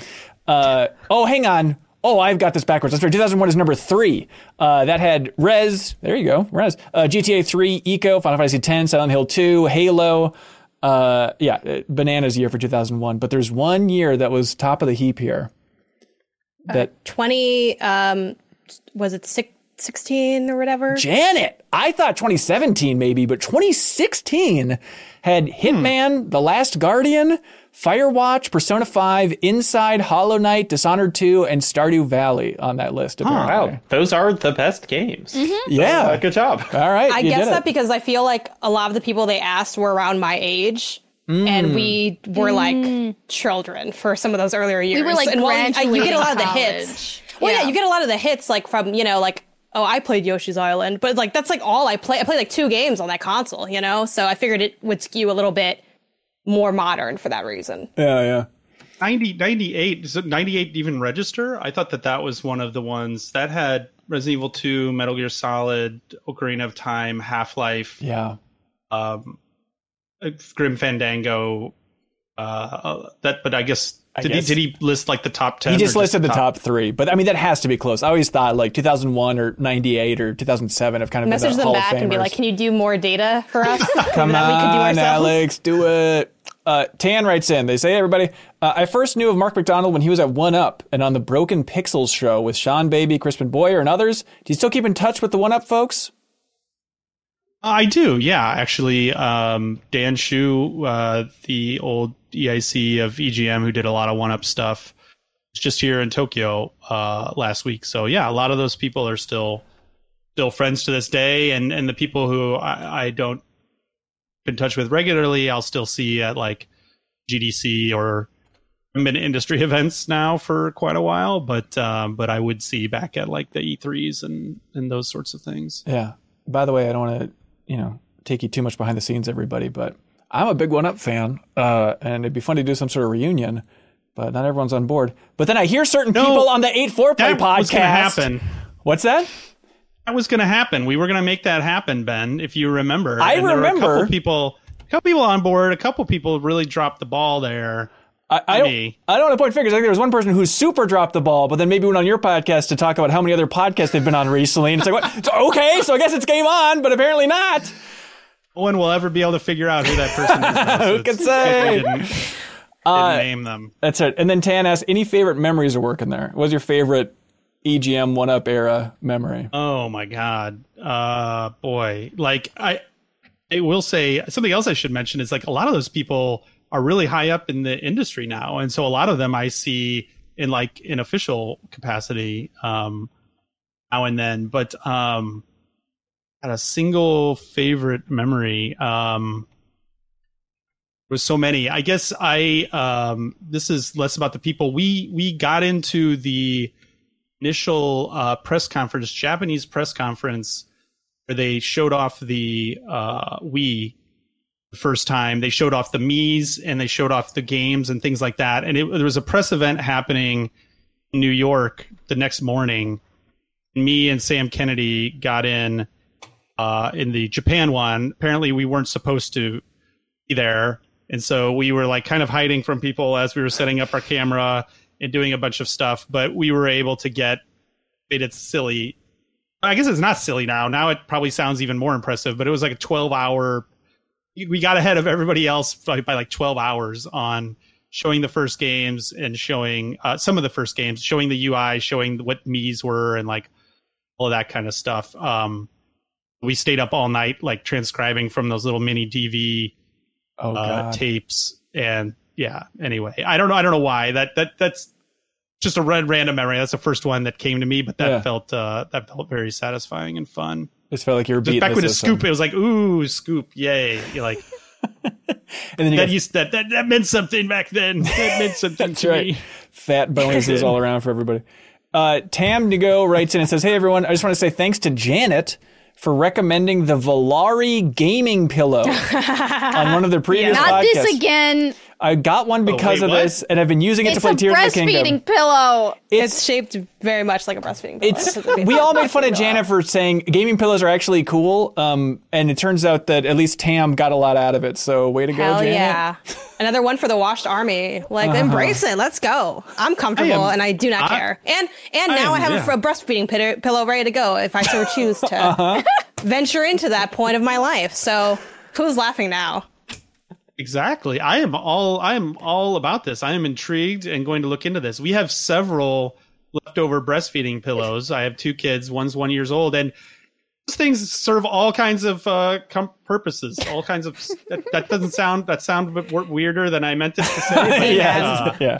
We're all friends here. No, I'm deep into pillows and having your arms not holding up the controller. That can get that can get very tiring. Mm-hmm. Yeah, but I'm comfortable in Hyrule. I don't know about everybody else. We're all miserable basically. We don't know what to do with our bodies. We just want like a pillow with like a cool LED baked into it and a racing stripe or whatever the hell to make us feel like real gamers. It does not have an LED baked into it. Okay. Let's see. Ricky Winterborn writes in and says, "Hey, Courts, I saw a VR app that lets you fill up a virtual arcade with any cabinets you want and wander around playing them. Do you think in the future virtually collecting video games is a viable way to scratch the itch without the need for space or exorbitant cost? Or does it defeat the purpose of collecting if it's not physical at all?" No, man. I mean, it's cool. Look, I don't want to say it's not cool, but that's like, hey, does Spotify, like, can that replace collecting music? It's like, no, because someone else owns it. You know, like, the second that app goes down, all the stuff that you collected is in the basement of some company's, you know, whatever, with all the other dead servers. Like, there's no collecting. If you just want to play those games, it seems like a great option, but it's not collecting. Yeah, it's stuff like, it depends, I guess, what you want from collecting. Like, it seems like part of the charm for collecting is showing it off in some way. And I think it'd be tough to be like, you want to see my arcade collection? Okay, just come over to my house, then put on this headset, and don't forget to look to the right. There's a really cool thing hidden back there. It's like, it's not gonna be fun. Also, too, like, if you want to do that, like, sure, why not? Like, if it's fun for you, sure. But I don't think it's viable in the sense that part of the mass appeal of having any collection is being inconvenienced. You know, it being, you know, I was talking a lot about this with, like, me picking up Tears of the Kingdom at GameStop, like the 9 p.m. PT release. And yeah, it's silly. I get people who don't want to do it because it's archaic and it's like, why do I want to stand in a line? Like, that's dumb. And it is. But, like, I have vinyl. Why? You know? Oh, I'm going to lie to you and tell you this. It sounds better than if I just had Tidal or something in good speaker. It probably doesn't, because it's dusty and it's hard to clean. It takes me like half an hour to listen to a half-hour album, and I love it. Like, there's something about the intimacy of inconvenience that is appealing for collecting really anything. And you don't really get that if you would trade it for a virtual experience, because it's not even about necessarily having the things. It's about the process, the picking, the choosing. You know, there's so many things that draw people into collecting, and I think very few, if any, of those issues get scratched through a virtual VR kind of setup like that. Yeah, but more power to you. Let's see. Adam writes in. They say, "Hey, Sarah, and only Sarah, what does a social media and marketing manager do exactly?" I mean, I think I understand. Such an interesting question. I understand the general concept of the job more or less, but I can't quite picture what a typical day actually looks like for you. Wow, that's interesting. It sounds like, to me, it's pretty straightforward. It's in the title. It's social media and marketing. But a lot of it is just staring at various calendars and, like, furrowing my brow occasionally. Okay. But essentially what I do is I handle all marketing and all social media. So I get the content, I make the content, I edit the content, I schedule the content, and I make sure that it goes out on time correctly on, like, 3 different social media platforms, right? Yeah. So it's like I have to make sure that our game is exactly where the fans are, you know, like putting it in a place where, like, if you're interested in this game, I've got it. It's right there. Like, you want to follow along on TikTok? I got a TikTok for you. You prefer Twitter? I have a tweet for you.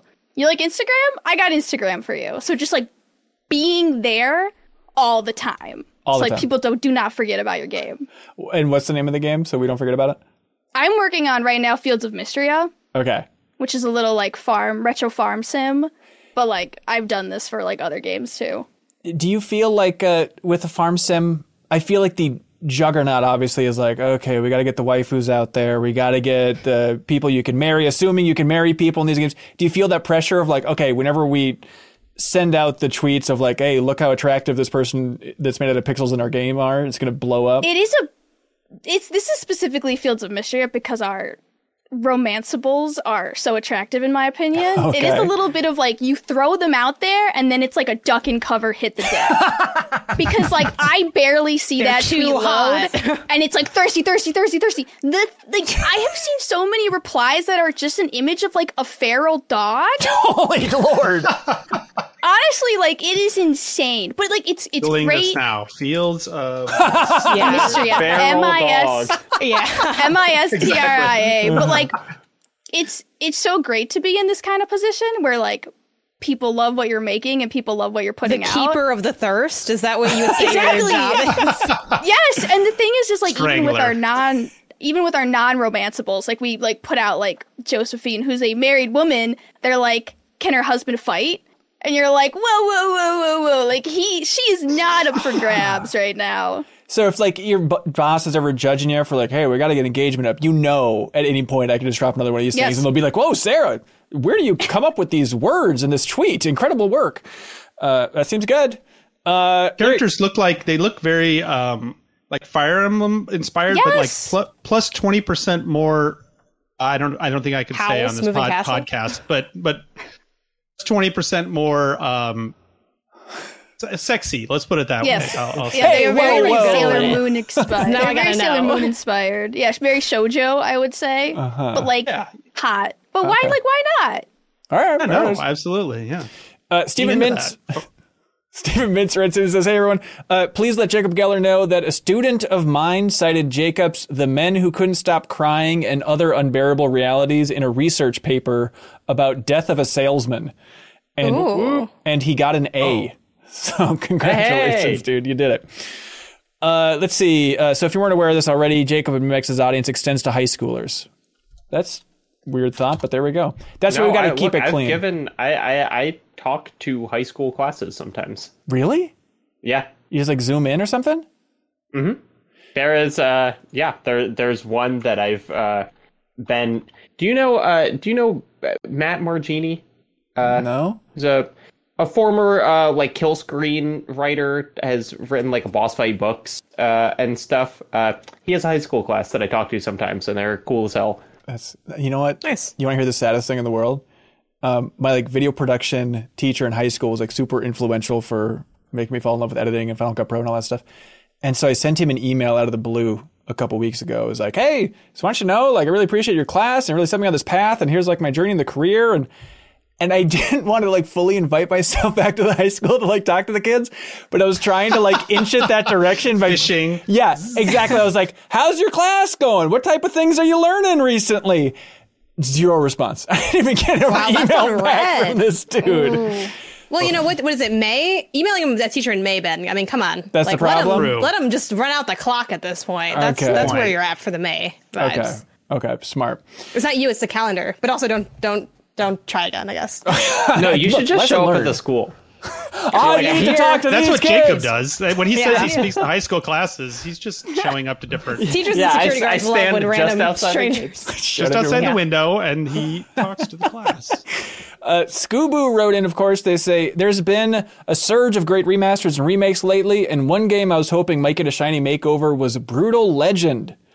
Although I became sad when I realized that this is extremely unlikely due to the number of licensed music tracks in the game. Do you think Brutal Legend is stranded on PS3 and Xbox 360 forever? Technically, it's on Steam too, I guess. But I bet I could see a Double Fine has been really good about doing that, about taking their games back and just like up-resing it to release on something like an eternal platform like Steam or something like that. But I don't know. That was EA, right? Who published that. So that probably makes it a lot trickier. Maybe if somebody that somebody knows, like what happened with Disney, ends up standing there, who cares about that kind of stuff? I could see it. I could see it happening. Well, I thought it was interesting in the Psych Odyssey documentary. Sorry for bringing it up, everybody. But there's that moment where they talk about after the acquisition, they had to like dig through all the paperwork and stuff. And they said, like, we needed to actually, we thought we owned Brutal Legend fully, like, from EA at this point, but they're like, actually, we weren't quite sure. We needed to find the actual signatures that confirm that. So I guess that confirms that maybe EA isn't in the picture anymore, or maybe they couldn't find that paperwork and they still are. Like, who the hell knows? Forgot about that, yeah. It's a game that I've always wanted to go back to, but I do think that the same thing would happen to me trying to replay it as happened the first time, which is I would get 3 hours in and be like, this is neat, and then not play it anymore. Yeah, I started it again a while ago because I bought my PS3 for that game. I was so excited for it. And I started it years ago again, and like it's one of those games like the first hour, I was like, this is a Hall of Fame. This is so damn good. And then the RTS stuff starts. And I'm a big RTS defender, but it's just like, not here, not now, but genuinely what I want. My dream game, there's a bunch of them, but I would love for Double Fine to make like a pure RTS in the Brutal Legend world. Like make it a throwback, put 3 people on it, make it look like Warcraft 2. I don't care. But just to have like that theme and that world, but just actually make it feel like a simplified RTS with a mouse and keyboard, I think it'd be so cool. When I first bought my PS3, I forgot about this until just now. I purchased it with 2 games. It was the first like console that I had ever bought myself. And I got Uncharted 2 and Brutal Legend. And then 2 days later, I returned Brutal Legend and I got Borderlands. Okay. But it was like I was really excited for that, and I picked it up, and I was like, I don't think this is the next gen experience I'm looking for. Yeah, it's tough. Let's see. Great intro. That game has like an all-timer Yep. intro, like the very start of that game. So interesting, clever, creative, well done. But yeah. Ari Torben writes in and says, hey, everybody, we all know the Nintendo DS had many great names whose subtitles started with the letters D and S. How many can you name? You mean that ended with DS? Not Like Deadly Silence. Exactly. Like, Resident Evil, Deadly Silence. Yep, you got that one. What else can you remember? Was Double Dash ported to the DS? No. No, that's Double kind of Dash. a mess. Yeah. Castlevania, remember? No. No sorrow. Dawn of Sorrow, way to go. Ninja Gaiden. Prompt me. I can get yep. some. Ninja Gaiden. Death Slicer. Devil Death Survivor? Slicer. Oh, hang on. Shin Megami Tensei Devil Survivor. You got that. Ninja I'm Gaiden. cheating because I'm just looking at my shelf. I don't think I'm counts. gonna know these otherwise. Ninja Gaiden Dragon Sword. I feel like that was one of those that, like, Oh, I think one of them gave a really good review. You didn't even notice. It was like, oh yeah, wait, that actually didn't like stick out like a sore thumb, and you're like, oh, they did it because of the DS thing, which is usually how it happened. Why? You've probably named some games, Mark. Why did everybody do this? Is it just fun? Is it advantageous in any way?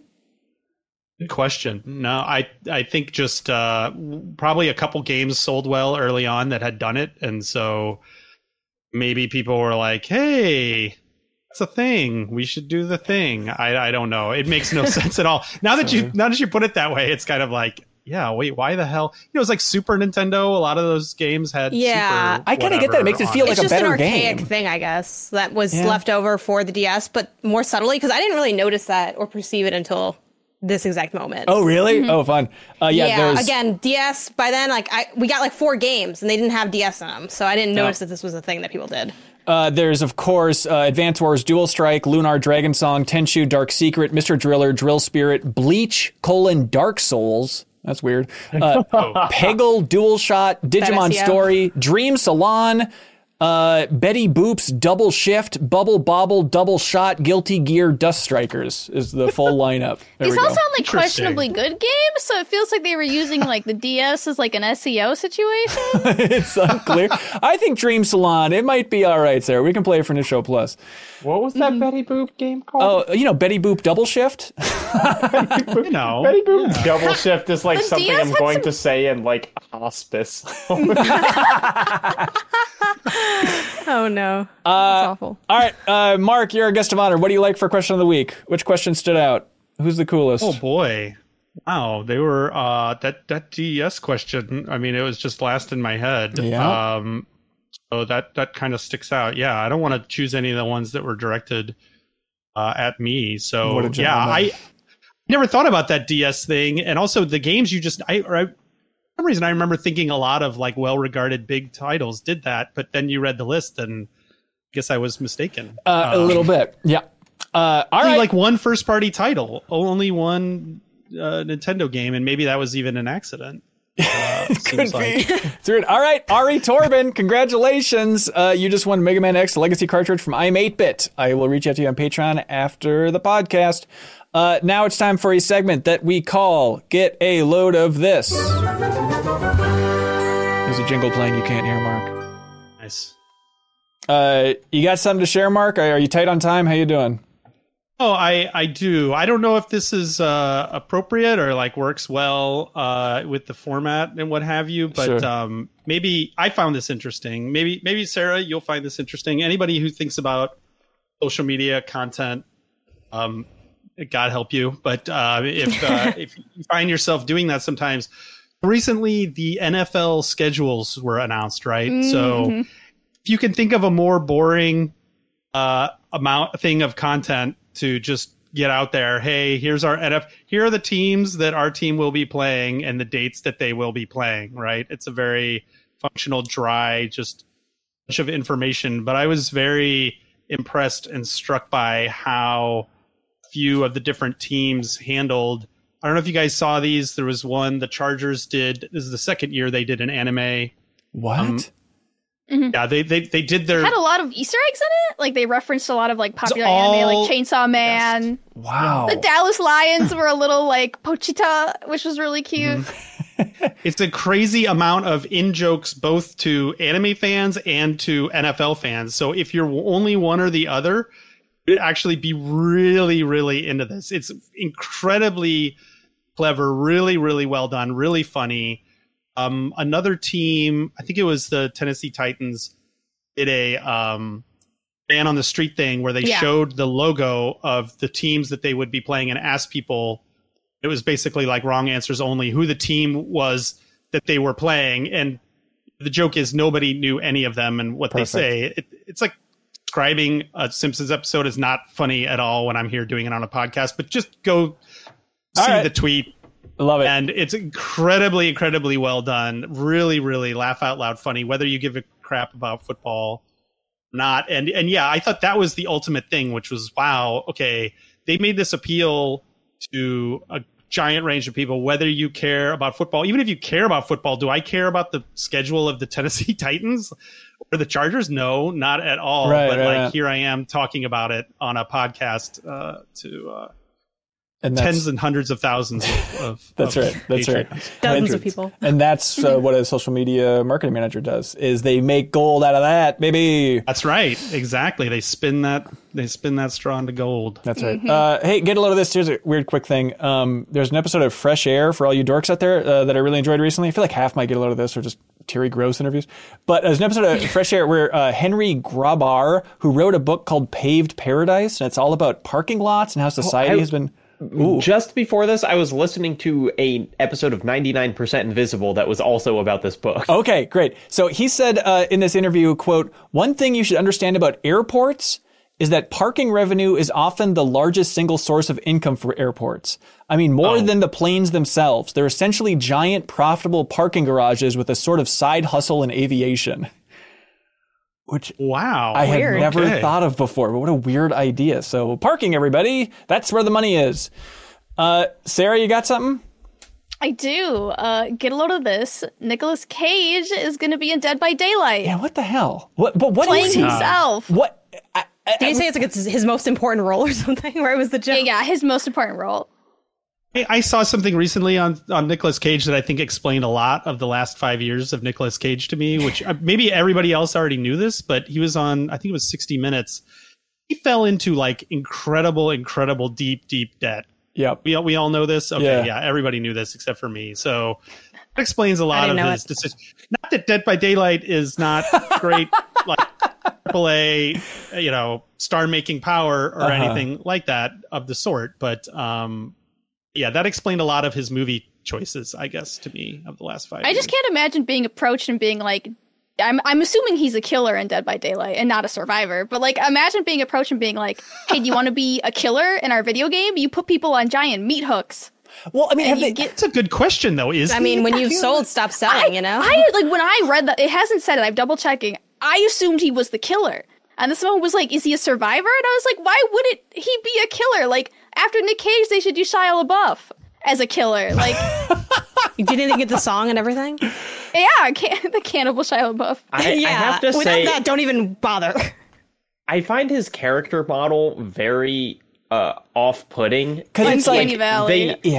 His face is not de-aged, but his hair is, and so it's like his beard is like perfectly dark in a way that I just like know is not the case. He got some. It's a very strange like version of Nick Cage in terms of era. Yep, it's like modeled after old Nick Cage pushing his limit of trying to look like young Nick Cage. You're like, and snapshot there, and then that's what we're modeling. I mean, he seems like he has like a lot of eyeliner on. Maybe it's just kind of the lighting of the trailer. Because he's a killer, evil. Right? Like right. Interesting. Jacob, you got one? Yeah, sorry to not have a fun one, Oh, but man. get a load of this. North Carolina passed a super restrictive abortion law today, and it sucks. This is not MinMax. This is just me. But if MinMax people want to donate to the Carolina Abortion Fund, which I encourage them to, just DM me your receipt for that, and I'll match it for Sweet. I don't know, a couple $100. I don't know, Yay. but it's like I don't know if anyone's been keeping up with this, but there's a woman who was voted in as a Democrat who just decided that she was switching parties like a couple I saw weeks ago, and then because of her, this new law is passed, and it's just like, what are we doing? Like, a majority of people want abortion to be free and easily accessible, and instead we're doing this. So I don't know. Do what you can and give money if you don't want to do something more involved. There we go. There's links below for everything there. Janet, you got one? Yeah, get a load of this. Shifting gears dramatically. Yeah, sorry.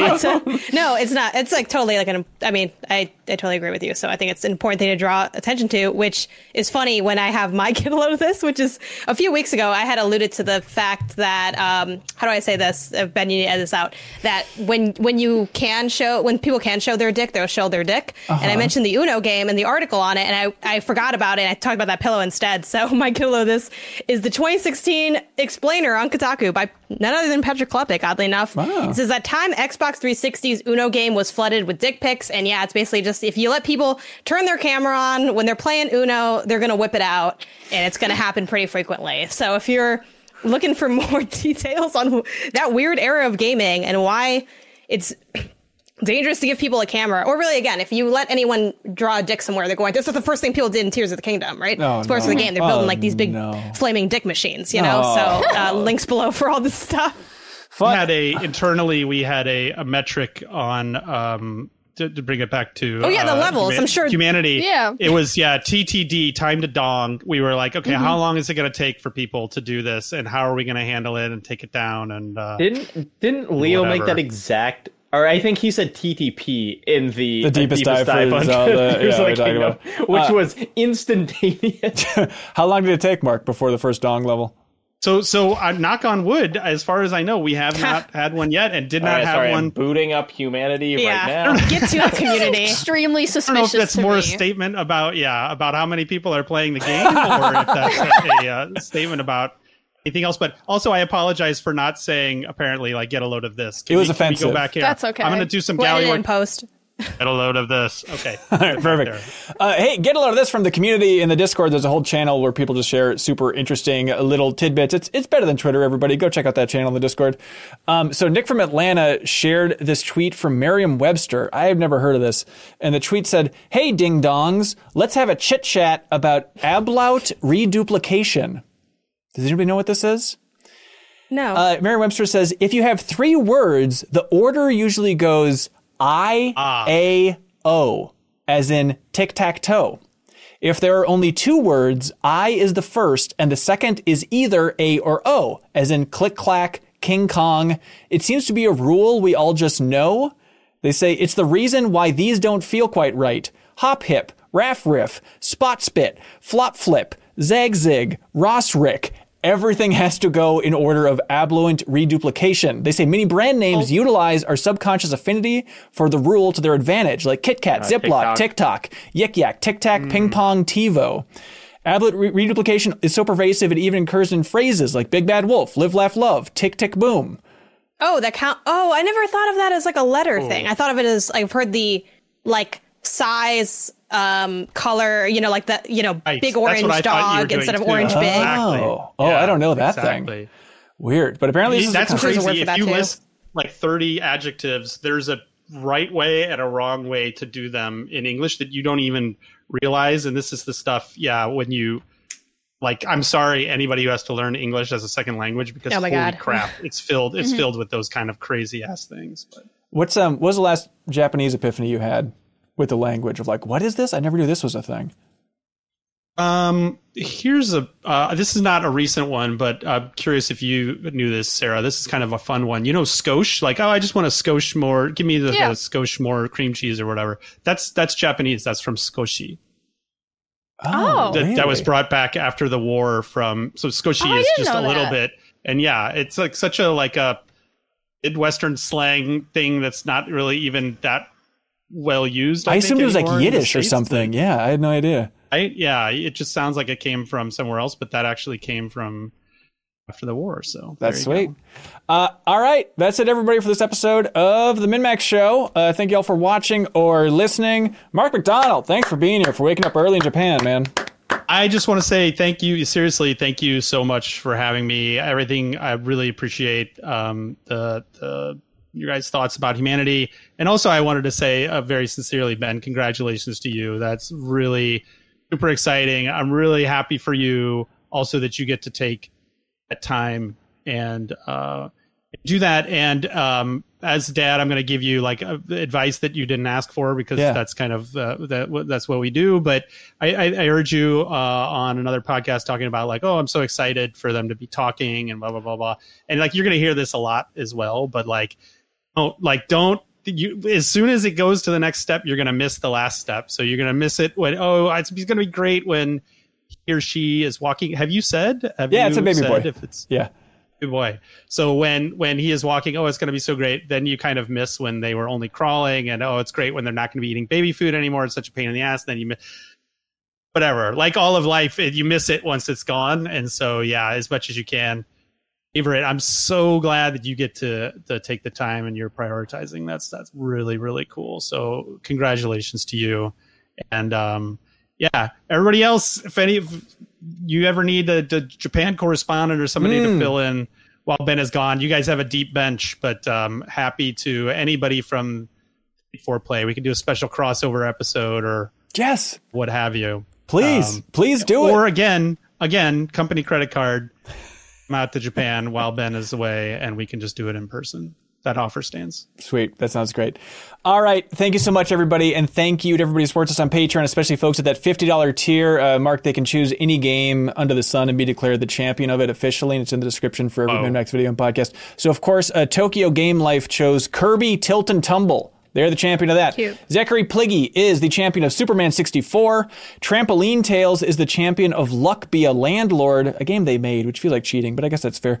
Patrick Polk is the champion of Rockstar Games Presents Table Tennis. And Rabid Lime, out of any game ever made, they chose to be declared the champion of Shower with Your Dad Simulator 2015, Do You Still Shower with Your Dad? So congratulations, Rabid Line. No one will question you are the champion of that game now and forever. All right, that's it, everybody. Thanks again, Mark. Thanks, everybody. We'll see you next time. Be good, have fun. Let's go. Bye.